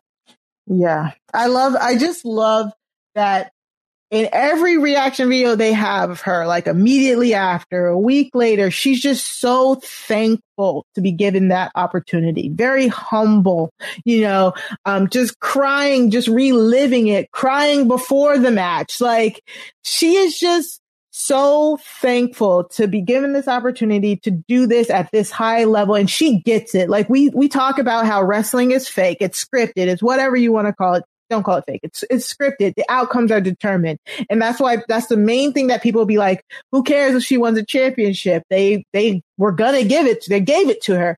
But that's the thing. They have to trust you enough to give you that championship. Like that, that is the thing there. It might not be, you know, won in a way that you're not expecting it, but you have to convince the people in the back to put their prized possession on you, and it's that not you the will lottery that you just like pulled the right ping pong ball backstage. Yeah, exactly. Yeah. And so I just love that it means everything to her, and you can see it means everything to her. So that's why I like this match. I love the little victory party that they threw. Rob, the Street Profits. Yes. Montez Ford is her husband. The skinnier one. Yes, that's her husband. Yeah, I saw somebody came up and kissed her at WrestleMania, and I said, but he was wearing like street clothes. I was like, is her husband must be a civilian, and came up, and so that's so interesting. Yeah, nope. They met at WWE tryouts. They both came into the WWE around the same time, about 5 years ago or so. Yes. They met there, and they got married. I think they got married a year or two ago. It's very recently, but they've been dating since then, and they are so cute. Like she said, she wanted them to go and get that gold, and that's where we go into our highlight, where the Street Profits went against the Dirty Dogs. That's what they're calling themselves, which is weird, yo. Oh, it's great. I don't get it. What's weirder? Sexy Muscle Friends, which is another tag team that we haven't talked about today, or Dirty Dogs. Sexy Muscle Friends is weirder than Dirty Dogs. That's a women's tag team too. But yeah, so they had an immediate tag match there, and I was so hype. I really wanted them to win, but they didn't. I'm like, dang it. And Bianca said, we only wear gold in this house. So I'm hoping he's sleeping outside. Right. The Street Profits have been on a comeback tour to get those belts, because they're the ones who lost the belts to them.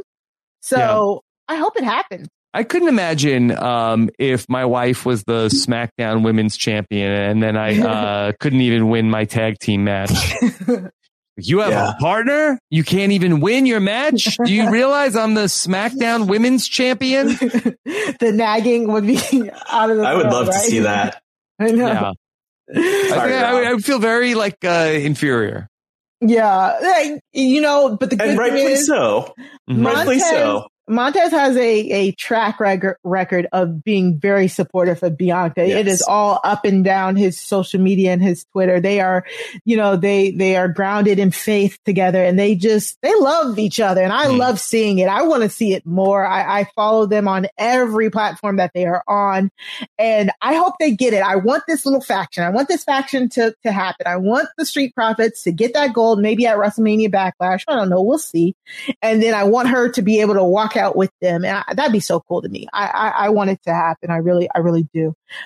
This was a very, very special moment. Matt. Matt, did either of you notice that yes. Dolph Ziggler had his, okay, just want to make sure that you saw that I guess he had a clip-on braid. Maybe he got it sewn in or something. I don't know. But he was wearing a Bianca Belair braid during the match, just kind of to mock her. Dolph Ziggler, yeah. I didn't notice this, for Dolph Ziggler until the end of the match. Yeah. But that was very understated. And I don't know where he got that braid from. I don't know either. Mm-hmm. But that's safer, because I feel like then if somebody pulls on that, then it'll come off. It really looked like one of the Sexy Muscle friends gave them a clip of their hair to put in there. That might have been actually. He's such a troll. Dolph Ziggler is such a troll. That's so funny. Yeah. But I do want to get in real quick. I couldn't find any clips anywhere because WWE sucks. Can I ask one more question? Oh yeah. What's the origin of the Street Profits? Because when I first heard Street Profits, I thought like, oh, it's PROPHETS. Like they have prosthetic things that they're saying, but it's PROFITS. Yep. Like are they like investment bankers? No, this is WWE. So they're drinking out of solo cups too. Like I don't know. What are they profiting from? They're basically they started off as a tag team. They have lots of swag. Like they just ooze swag. D'Angelo Dawkins, like originally before they became a tag team, he came out in like a baller gimmick, like a basketballer, like he was, because I think he used to play football though, but he had like a basketball gimmick. Montez, and then they put them together. Montez Ford, I can't remember if he's an athlete, but they're like the Street Profits. They're very swaggy. They used to have their own like backstage segment where they go around talking to people backstage and kind of like clowning on people. They're just two goofballs that are just really fun to watch. Okay. So the Profits, it's just wishful thinking, basically. They're making money. They're in WWE. Okay, yeah. Not as much as Bianca, but okay. Oh, snap. And they always bring out the solo cups because it's a party, like every time they're out there. And they're just fun. They're a really fun characters. They were really fun on NXT. Yeah. It was a little different now that they're high on the flyers. Yeah. Yes, exactly. And they're just fun. I love them. I love the Sweet Street Profits. They've held both the SmackDown and the Raw Tag Team Championships. Very well decorated team, to be quite honest. So they're only on their way up, and I'm pretty sure once Vince is done with him and wants to rip that tag team apart like he loves to do, I think Montez will probably get the push once that happens. Yeah. Unfortunately. But this is all good. We're still in the Bianca stage because we got Sasha backstage. Bianca did this whole promo thanking Sasha Banks, just saying she knew she could live up to that moment because it's something she had visualized. She gave the perfect babyface promo of just like, I visualized I could do it. I knew I could do it, and I'm going to defend this championship. And thank you, Sasha, because it takes two to tango. It was a great promo. I love Bianca. But then we get Sasha Banks behind in the back, just seething. Like she said nothing. Sasha she had an interviewer there. She was just mad. She's just mad. She didn't have her title and she left. And I was like, okay, great. Sasha's mad. Looks like we're going to get another try because Bianca has been very vocal about getting another shot at Sasha, having Sasha have an immediate rematch. And then to put it even more into perspective. We got a Bayley promo directly after as well. And Bayley said, I can't believe that Bianca has the title. I am going to restore some prestige to it. Now I'm going to chase for the title.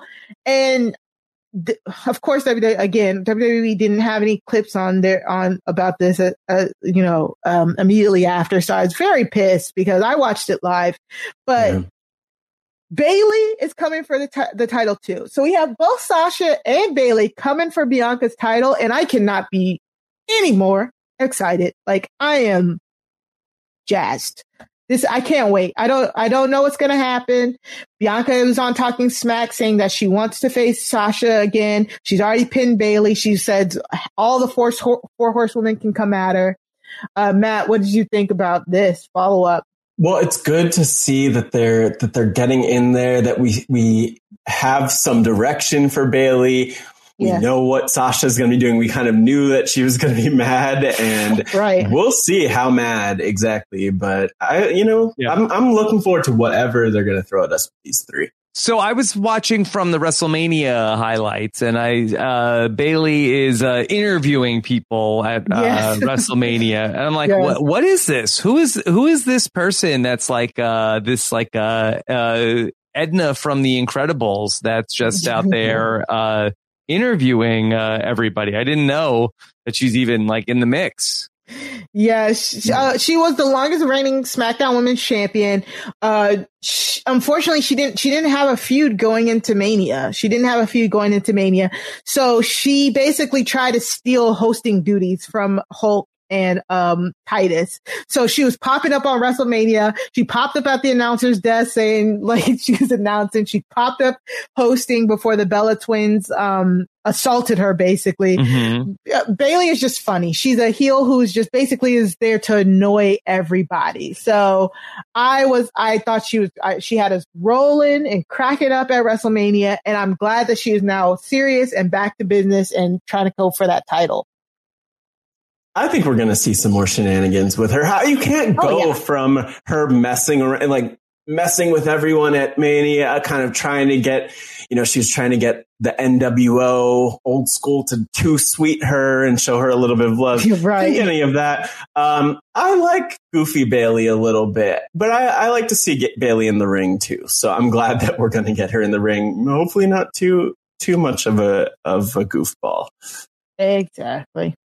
I'm just excited. Rob, I don't know if you got to see any of the clips, but Bayley and Sasha, I don't care if they have to go through each other, because they're little backstory. They're like best friends, and they've had great feuds together. Maybe one of the greatest women's wrestling matches ever they had like 6 years ago together. So when they have a match, that's going to be great. If they include Bianca into that, that's going to be great. I'm just really excited. Were you able to get any of that from any of what we just said? So that I definitely was able to take away from what you said, but I hadn't seen any of Bayley outside of the WrestleMania clips. Yeah, which really is unfortunate. They really said she just didn't have a feud going into WrestleMania to justify her being on the card, which is they should have had her fight Charlotte Flair. We agree. Give her anything, anything, please. Yeah, but hey, because cool. Bayley and Sasha Banks basically kept the company afloat throughout the pandemic. They really did, and she didn't get anything. So I think that's it for me. Any last minute about Bianca and Sasha?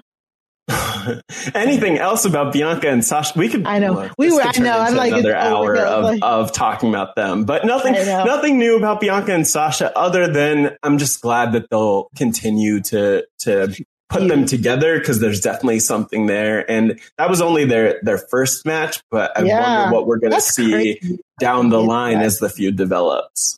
Yeah. Can I go back to something from WrestleMania? Yes, I was just about to say. Rob, is there anything on WrestleMania that you the WWE Hall of Fame? What a joke this is. Agreed. Agreed. Right? I mean, first off, like every single wrestler that ever lived is apparently in the WWE Hall of Fame, right? Pretty close. We're getting there. Yeah. We're getting there. Are there some people that are just like frozen out that they're like, Vince doesn't like them and they'll never get in? But it's like some of the people that like they did the roll call of the who's being inducted. I was like, what, really?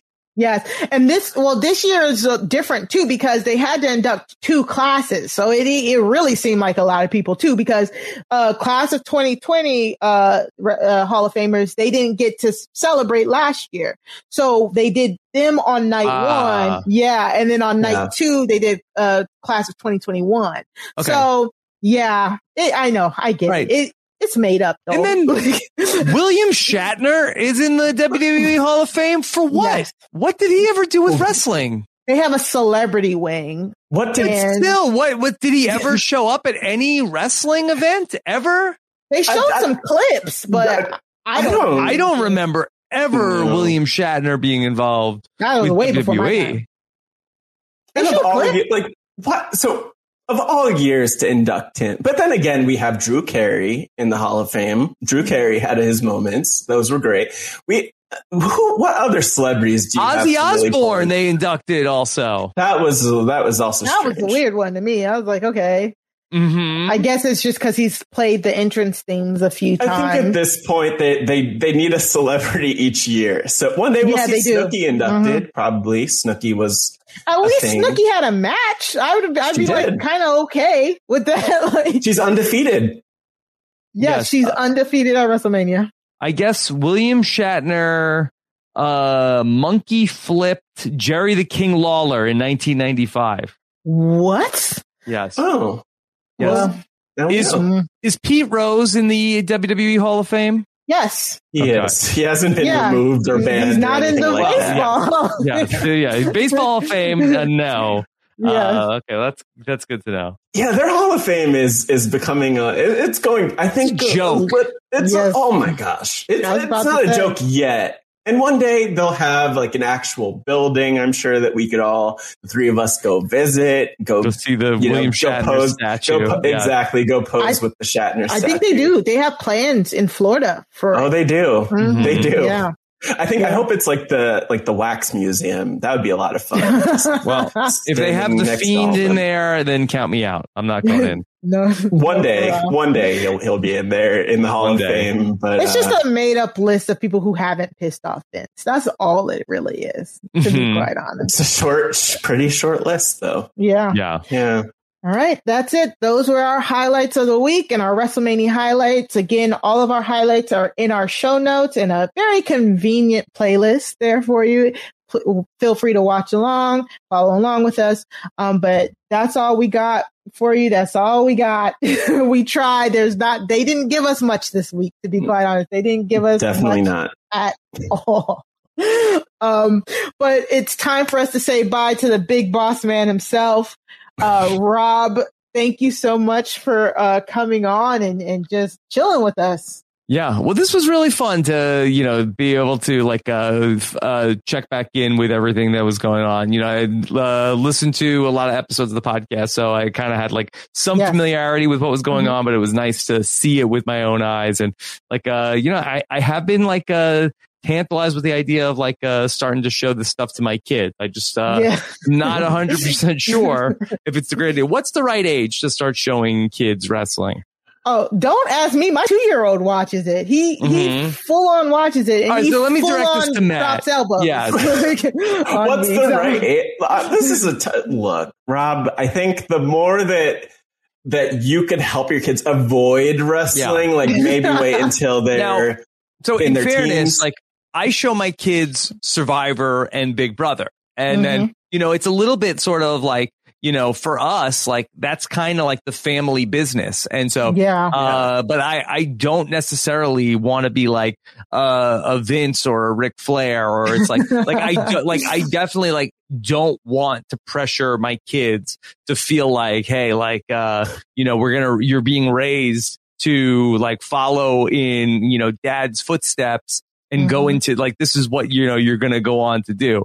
Like, I feel like that I have failed as a parent if my kids end up like going into reality TV when they want. Yeah, like, that's not what they should aspire to do. But funny. They should aspire to be pro wrestlers. Yeah. I could see Anthony taking on pro wrestling. The way that I think that for Nicole, like I really feel like that this would have been a calling for her. That she really I'm surprised that she never really wanted to pay more attention to it.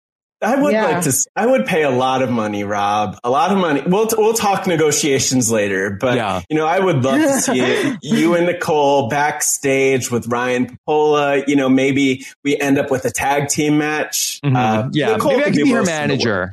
Like, I feel like maybe that's it. I'm going to ask her if she ever thought of it. I feel like at one point, maybe she used to watch Tough Enough. Oh, yeah. Tough Enough was so good. Yeah. I want to talk to Nicole about wrestling. She would love women's wrestling now. She really would. Women's wrestling is so good. She would be very excited about it because she wants to box, but she doesn't want to get hit in the face. This is for her. That makes sense. Yeah, that makes sense. Like, wrestling is the best. Just like she's practicing her like fighting all day long, but she doesn't want to get like really punched in the face. Yes.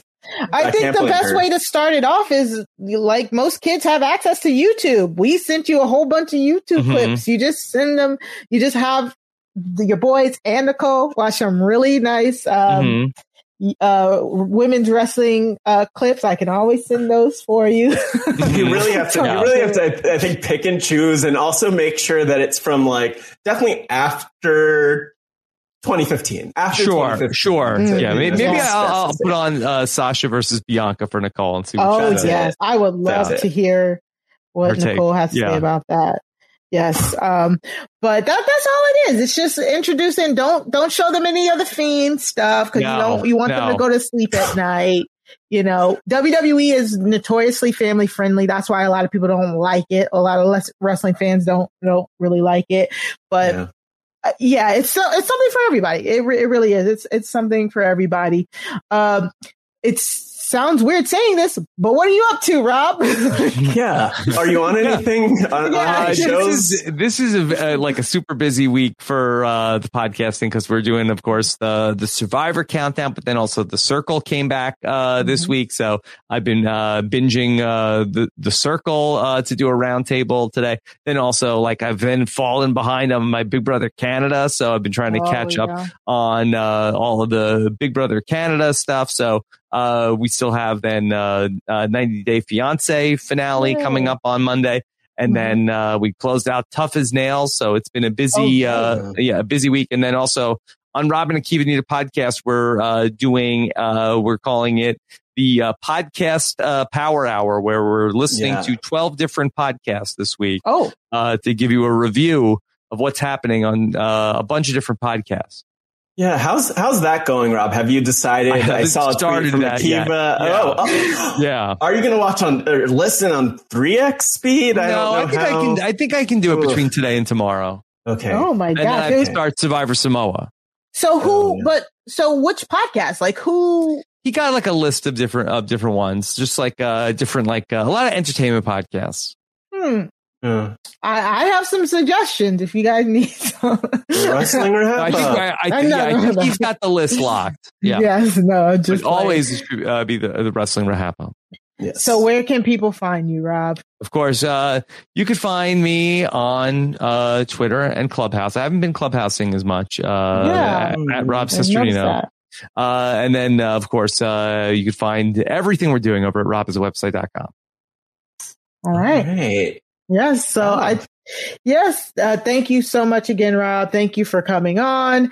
Thank you for giving us this platform. Should I say thank you for letting us go down this journey? We have reached our destination. Yeah. Well, let me say that thank you both for doing such a great job. You two had a vision and executed on it, and it's been incredible work that you've both done. And I have been in awe of just how professional you two have both been, and just what a great job you've done with this podcast, where you had such a strong vision and then executed on it. Yeah, well, we're just happy to be here. We were talking about it a lot on Purple Pants podcast, but we're happy to have a platform to use it for not just talking about the shenanigans in the wrestling world, but also some really important issues and like flipping the switch from the really serious to the really goofy, and back. And so thanks for giving us that space, Rob. Yeah. Yes. Job well done. I appreciate you saying that. Yes. And we are just, while we have you on here, we're just going to let all the listeners know we will be taking a hiatus. This will be the last Wrestling RHAPup. We'll see when we'll let you know when we come back. You can always follow us for any updates. You can follow us at Wrestling RHAPup on Twitter. You can follow me at Mari Talks Too Much on Twitter. That's 2 like the number 2. Matt Scott GW on Twitter, other places. And you could also find me in the RHAP patrons group. Yep. You can find me also in the Job Has a Squadcast group. And yeah, we're just around. Hit us up and email us, wrestling@RHAPhasAwebsite.com. Lots of ways you could find us. And also let's we're talking about what season 2 is going to look like. That you both like want to take a break. This wasn't like we want to put you on the shelf. No, there was no. You fired us. You fired us. Rumors. Vince McMahon. Rumors. Yeah. No, Mari, your husband asked me to release you. Yeah. That actually probably happened. No. Yes. We've done the journey. WrestleMania is over. We're going to take a break. I need a break. I can't talk for Matt, but I personally let's go. Let's keep going. I could use a break. Being a full-time podcaster is such a great, it's such a great thing to do. It's such a different journey. And it's something that I hope to be able to do for a long time. But I also feel like sometimes you have to step back and you got to take some time, because I personally have a family. So I got to just make sure that they're good and situated before I can really just really jump head first into this. And I think this is just a logical stopping point as well, because we set out, this was our vision. Like Rob said, our initial vision was to do a podcast where it was a road to WrestleMania. We let the casual audience, feed into it, bring you guys up to speed with what's going on, introduce you to the world of wrestling, have WrestleMania, and then see what happens, create our own little space. And I'm really glad we got to do that. And as long as Rob lets us come back for a season 2, I'll be back. So yeah, just keep follow us for news. And leave us reviews. Just let us know that you appreciate us. We always love to see that, and we're excited for what's coming. Reviews and ideas are really what we would love to hear thinking about season 2. But everything that Mari said, I'm on board with it. And just happy that we could be here. And next time we'll have to actually create your RHAPsler, Rob. I have some ideas. All right. I see it. Yeah. There's the vision. Yeah. And then also, the big thing that's coming up in wrestling in the fall is the RHAP Royal Rumble 3. We better. Look, if I had one goal coming into this podcast, is to end up as the winner of the Royal Rumble. So look, I'm here. Let's go. I'll take out Akiva. I'll take out Ali Lasher. Who do I need to throw out? Yeah. Okay. We'll see if you could ever top me throwing Chester out of the ring and just I don't even know what gorilla press. Gorilla press him right out of the ring. I think I could top Clarence throwing himself out of the ring. So. Yeah, that was an all-time moment. Yeah. Okay. Yes. All right. Well, thank you both for having me. It really means a lot to me that you wanted me to come on and talk with you about the wrestling, even though I have mostly no idea what I'm talking about. Oh no, we loved having you. And again, we gotta have you. This was just a bad week, to be quite not for me.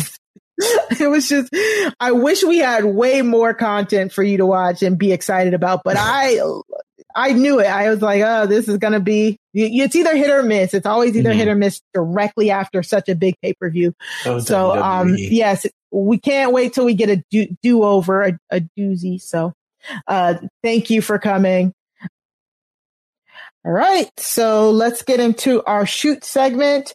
The shoot is a unplanned, unscripted, anything that's happened in the wrestling world this week that we just want to talk about. And this is a big week. Again, you have WrestleMania, you have WrestleMania is the end of one season and it ushers in the new season. There's always sweeping changes after WrestleMania. So let's just talk about the first sweeping change. It was announced that NXT will be moving from its Wednesday night spot to Tuesday night, and which effectively ends the quote unquote Wednesday night wars, where both NXT, WWE NXT and AEW were both coming on Wednesdays from 8 p.m. Eastern to 10 p.m. And so it's over and I'm happy about it. And hopefully this means we can really, really stop. Can we just stop pitting these companies against each other? We don't talk about NXT as much. I keep up with it as much as I can. But these last few weeks, we've been really busy and getting in the thick of that WrestleMania buildup. We just hadn't had a chance to follow NXT, and AEW is the same. I still watch both of them. We just don't have time to talk about it because our podcast cannot be 5 hours long. So that's a little inside tea, It will be 5 hours long one day. So when we have Akiva and Ali Lasher on, we will hit that 5 hour mark, but we have to wait for them.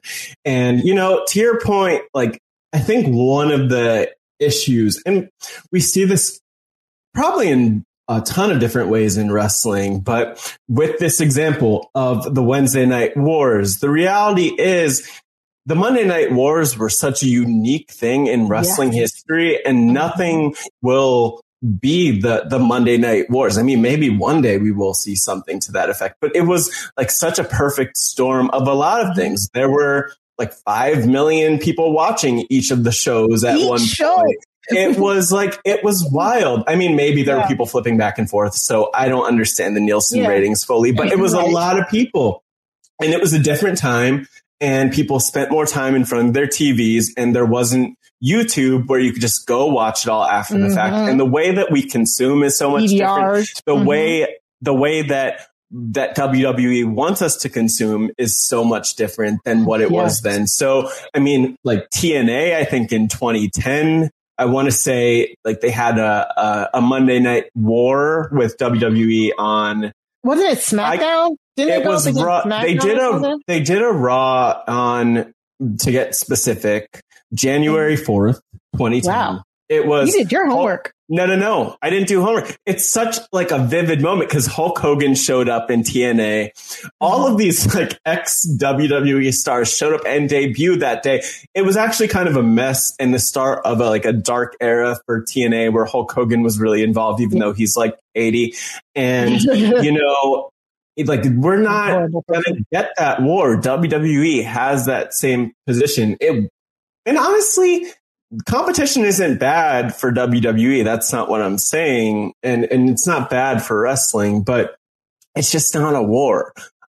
We saw Chris Jericho. Well, I actually haven't watched it, but people saw Chris Jericho on the Steve Austin podcast, on the Broken Skull sessions, I should say, more specifically.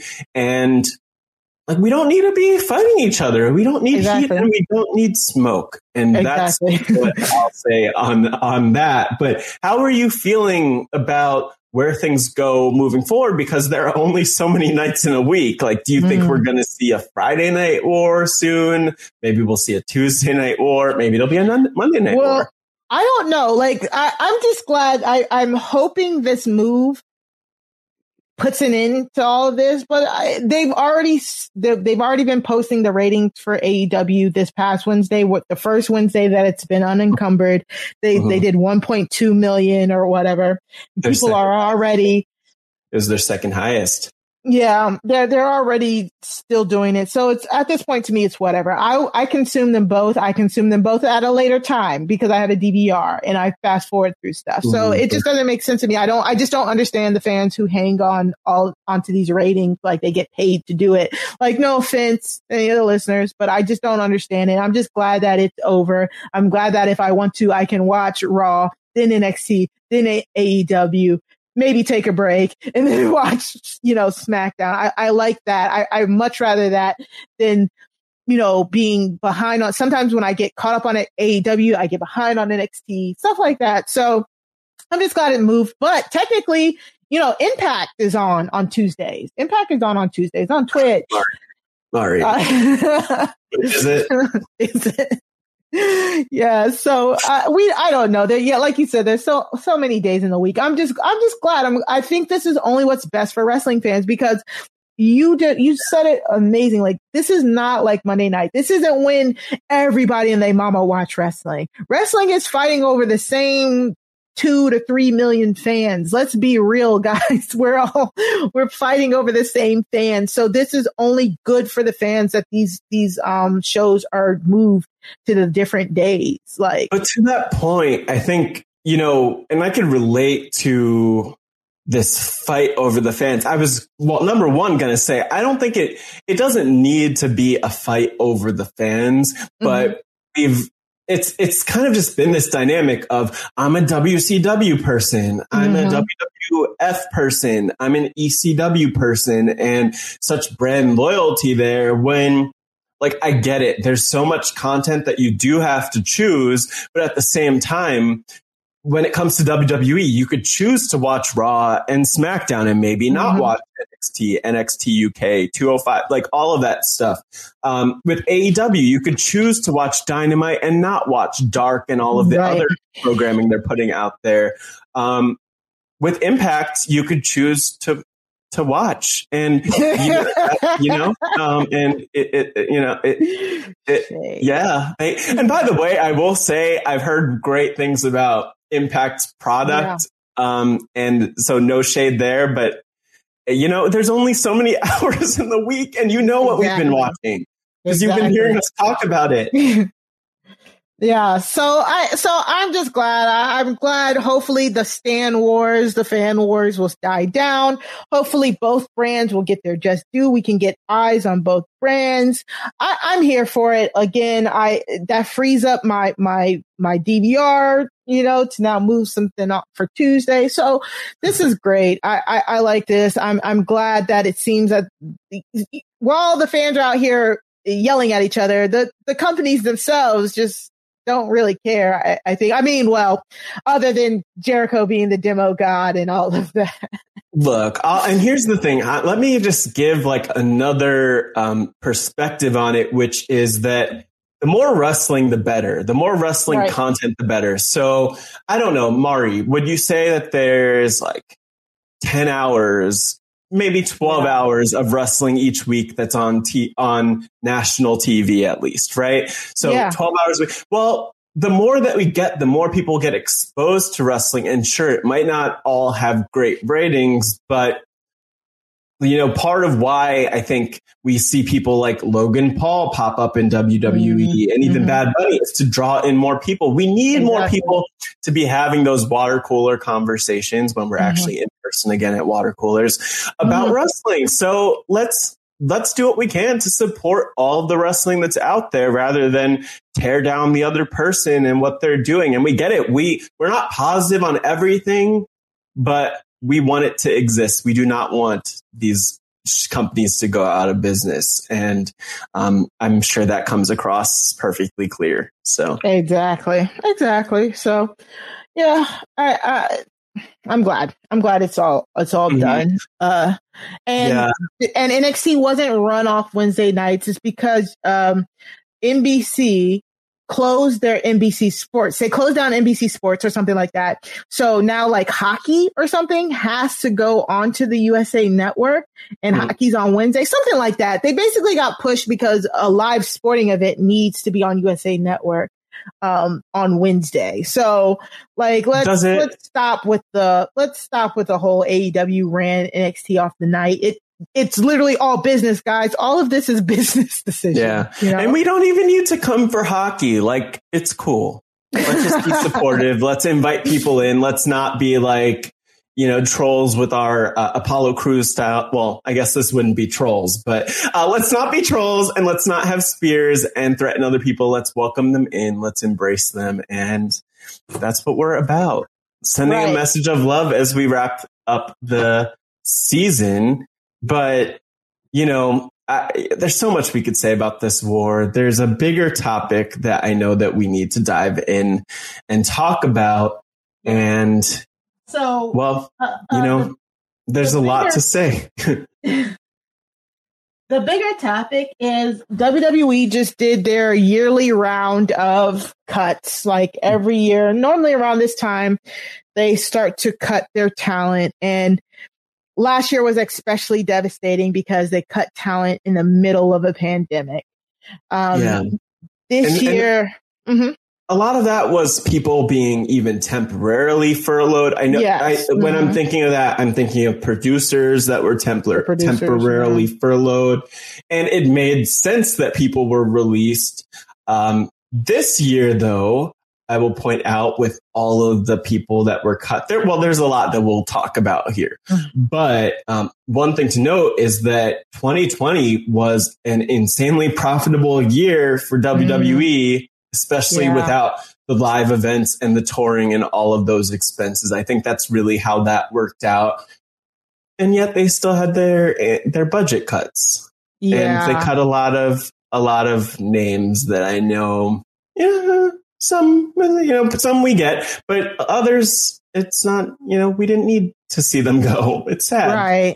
Shout out to Wes on Twitter who made sure we saw this. Shout out to Force of Wit on Twitter. Anybody who reached out to us. Shout out to the wrestling world on Twitter, because this was obviously a huge story, especially as the names kind of piled up over the course of a couple of days. Yeah. So the list of talent who have been released, at least in the past 2 days that we know of, is Billy Kay, Mickie James, Chelsea Green, Tucker, Kalisto, Wesley Blake, Samoa Joe, Bo Dallas, Peyton Royce, and Mojo Rawley.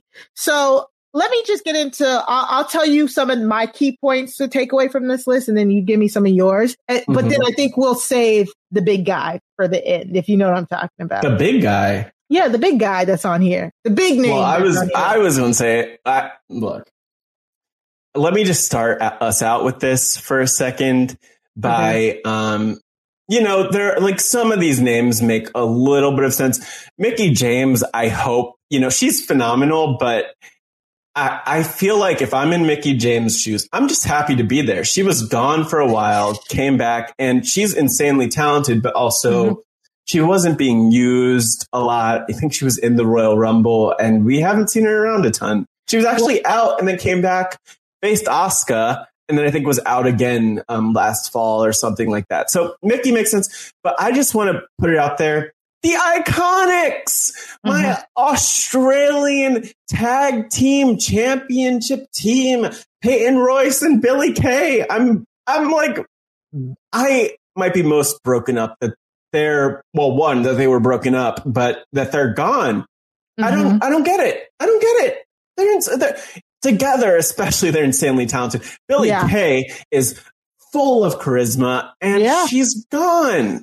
And it even kind of pisses me off, like, even more that Billy Kay and Carmella pinned Naomi and Lana just for Billy Kay to be tossed in the middle of the feud. Oh my God. Look, this isn't a video podcast right now, but if people could see my face, it's just like, I don't get it. Like, we have Billy Kay and then there's Peyton, and I just don't really understand I don't get it. They didn't know what to expect. So even at Mania, there's a few allegedly stories behind on this list. So Mickie James allegedly released, possibly asked for her release because allegedly Bruce Pritchard from WWE is not a fan of her husband, and he is currently the head of creative for at least SmackDown. So a lot of whispers that Mickie James is held down because of the animosity that she has with the producer backstage, allegedly. Chelsea Green, more than likely let go because unfortunately she's had several injuries that have kept her off the main roster. She's been signed to the main roster for like 2-3 years, but she's never wrestled more than a few months because she just unfortunately kept getting injured. She got injured on her Raw debut. She broke her wrist. So, last year, a little bit like mid last year, Tucker was hanging on by a thread in NXT. He had been in NXT for a few years and he was almost on his way out until they put him with Otis. And so him and Otis did a great job in NXT. They were brought up to the main roster a little bit too early. And the moment that they were broken up, they tapped Otis as the go-to. I was not surprised that Tucker was going to be released. Unfortunately, I do feel bad for him, but he has been in developmental hell for a long time. No, I mean, Otis is, just to jump in there too, like Otis was definitely the star and stand and has a lot of charisma. And I'm not even particularly a fan, but he grew on me over time. Yeah. And I think one of the problems is when, like, you bring someone up who maybe, doesn't shine as much as the other stars. And I feel like that's the case with Tucky, where Tucky, where he could have used more of that seasoning or something. Well, but the personality wasn't there. Yeah, unfortunately, like Tucker had at least 2 other tag teammates before they found Otis. Like he is really, it's kind of like D'Angelo Dawkins. I don't know if you heard the Street Profits story, but D'Angelo Dawkins he's been in developmental as long as like some of the New Day, and he just could not get over. They couldn't find him a partner until they finally put him with Montez. And that's exactly what happened with Tucker and Otis. Tucker had went through a few partners, never got over, finally put with Otis, got over. And he just doesn't pop when he's by himself. So it's very unfortunate. Kalisto being gone. Now that really sucks. I really like Kalisto. I love that Kalisto's best friends with Sasha. So I do feel bad for Sasha for that. Yeah. Kalisto, I feel like he was right there, but WWE just does not do really well with international stars. Like we've seen that. So that really sucks. I hope he bounces back.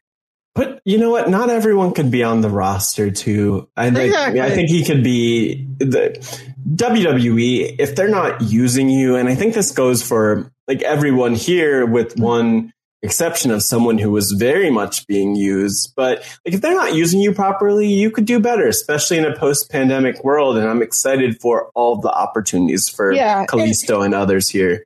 And that's the thing. It just depends on what you want out of your wrestling life, out of your wrestling career. Mickie James, I think it was her who said on Twitter, she's lucky to be out of these golden handcuffs. It was either her or Chelsea Green. I can't really remember. But if you want to get paid and you want the money and you're willing to sit in catering, some people don't mind.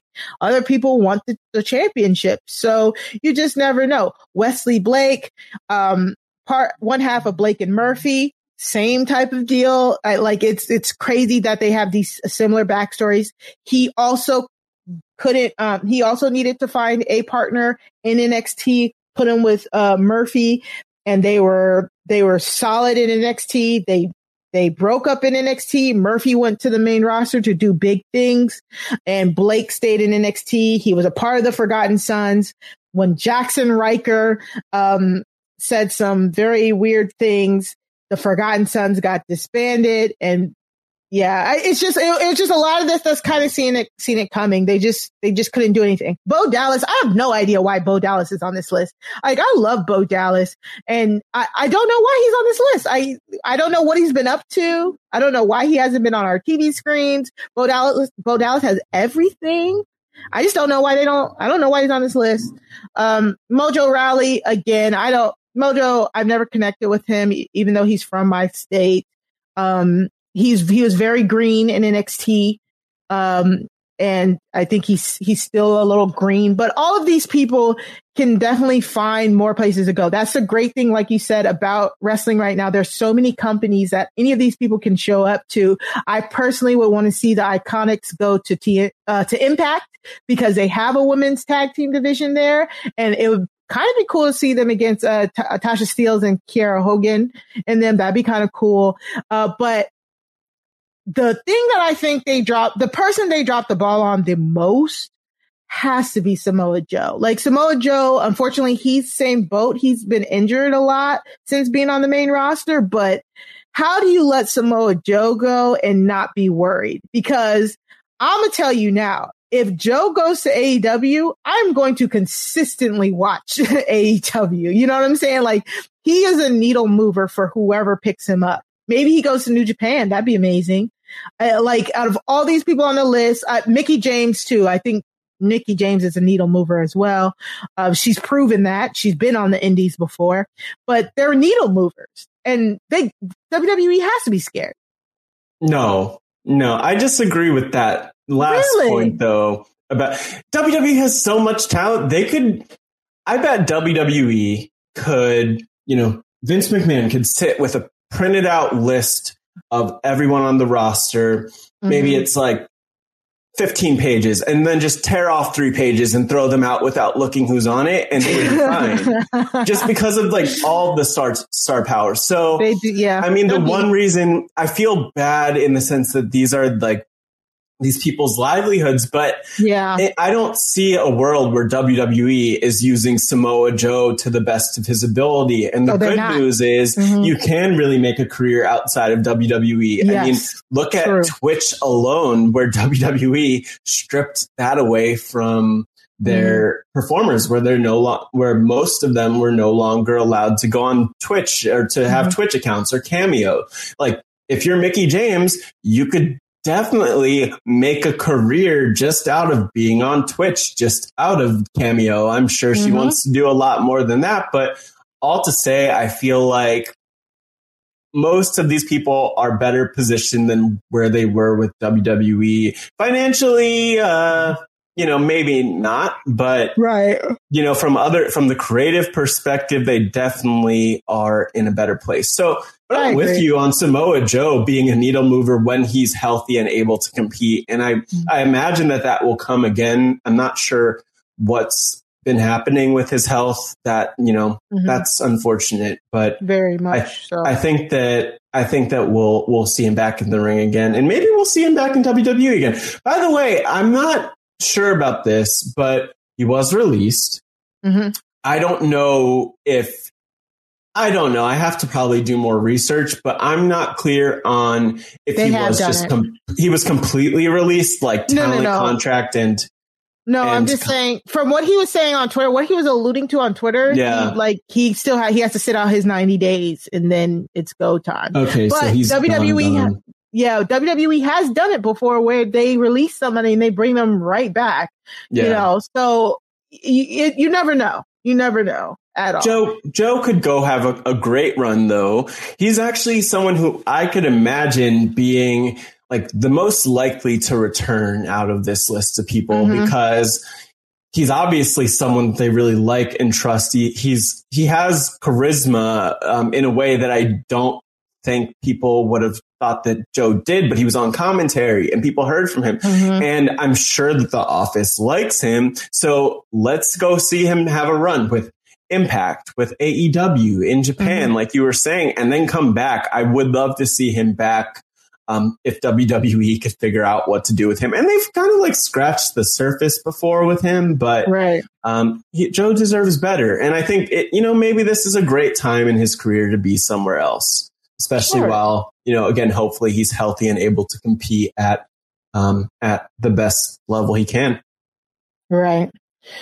All right, that's all we have for the shoot. We just wanted to talk about some of those talent releases. And like Matt said, it sucks. Nobody likes watching people lose their jobs. Like, you really don't. So hopefully we hope all of these wrestlers bounce back wherever they go. I would love to keep in touch with what they're doing since there's just so many opportunities for wrestlers out there now, which is so great. It's great that WWE is not the end all be all anymore. So we'll be keeping an eye out. Please let us know if you see any of these wrestlers out there. So Matt, this was great. This was a perfect season finale. This has been a great journey with you. It's been a great journey with a lot of our listeners, our patrons, getting to know all of our patrons and their thoughts about wrestling. Any takeaways from the last 3 months?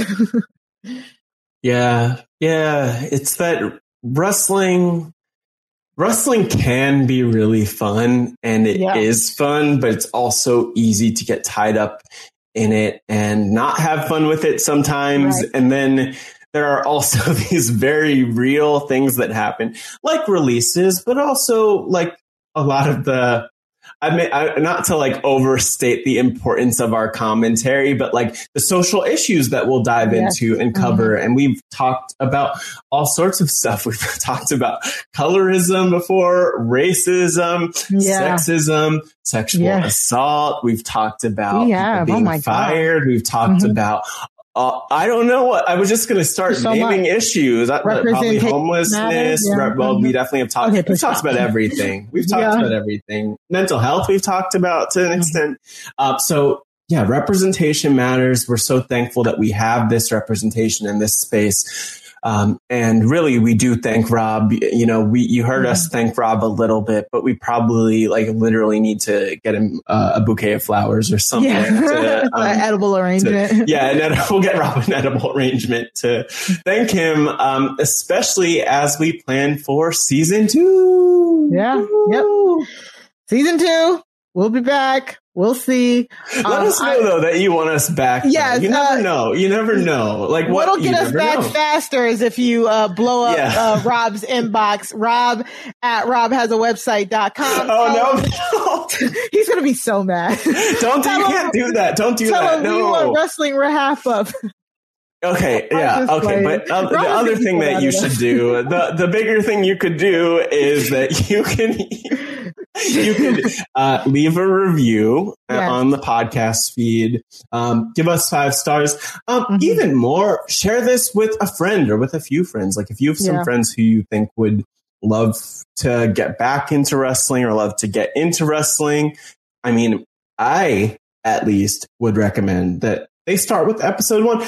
We have the clips in the show notes. They don't even need to find a place to go back and watch. So exactly. What are you waiting for? Come on. Let's go. Show us some love though. Yeah. Show us some love and let us know what ideas you have for season 2. Yes, I don't know why I'm saying it like that. We would love to hear some ideas, maybe some new segments, something like that. We would love to hear from all of the listeners. Guest ideas.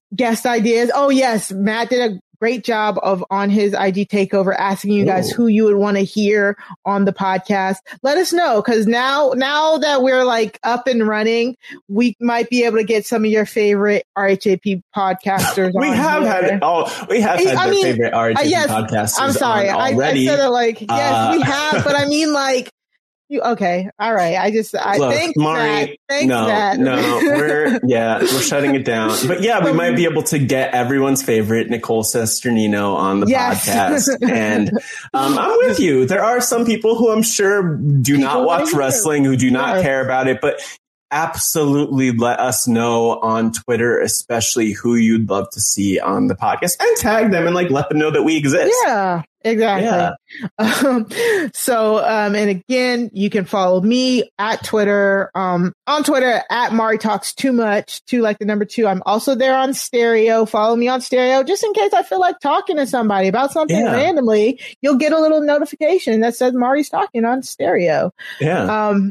And Matt, where can the people find you? Not just your plugs, but what are you going to be up to podcasting wise while we're on this hiatus? Let me give them some things. So number 1, at Matt Scotchy W. You never know if I decide to go wild and just get on Stereo, you could find me there. You could find me Twitter, especially, but Matt Scotchy W on all of the platforms. I will also mention in the immediate future that actually next week I will be on the Circle recap, one of the recaps with Taryn, to cover things, to let people know the deal and the download, the 411 on what's happening with the Circle. It's been fun to start to watch that and actually watch something other than wrestling, because I have like very intentionally not watched BB Can 9 and a bunch of other shows. And you could also find me otherwise, I talk about all this stuff on Twitter, but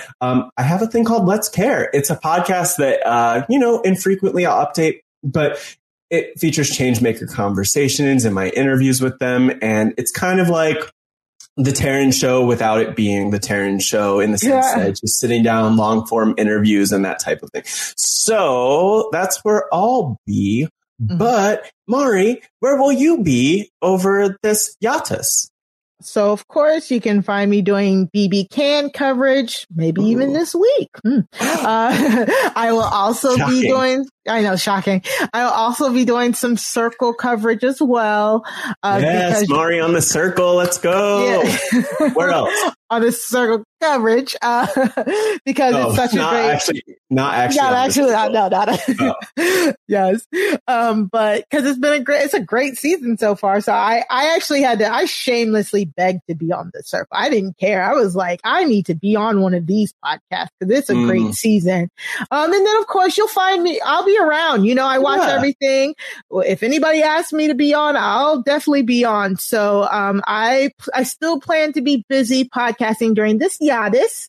I just won't be doing the weekly RHAPup. But this is not a goodbye. It's a see you later. I feel like we need to, as we go. Okay, no. 30 seconds. Remember. Oh my God, royalties. No, you're about to get us really canceled. You think that they're gonna sue RHAP for the rights. If that happens, honestly, well, I guess this is the last time you're hearing us. But we tried it. Shout out to Vitamin C. Right. To Graduation. Let's go. Season 2. And by the way, you will probably see Mari and I pop up and do some special edition podcasting here and there. You might even see us podcasting about other things, maybe together. Who knows? We don't know, but you never know. And that's the exciting thing about RHAP. So keep a lookout. It's really important. Sign up for the Patreon. Get access to our patron Discord, because we might be hosting some events over there. Follow us on Stereo. Follow us on Twitter. That way you'll know everything we'll be doing when we decide to just maybe pop in, say hi, and pop back out during the hiatus. There we go. So other than that, for one last time this season, go ahead. Watch out for any flying elbows, and we will see you guys. Bye-bye.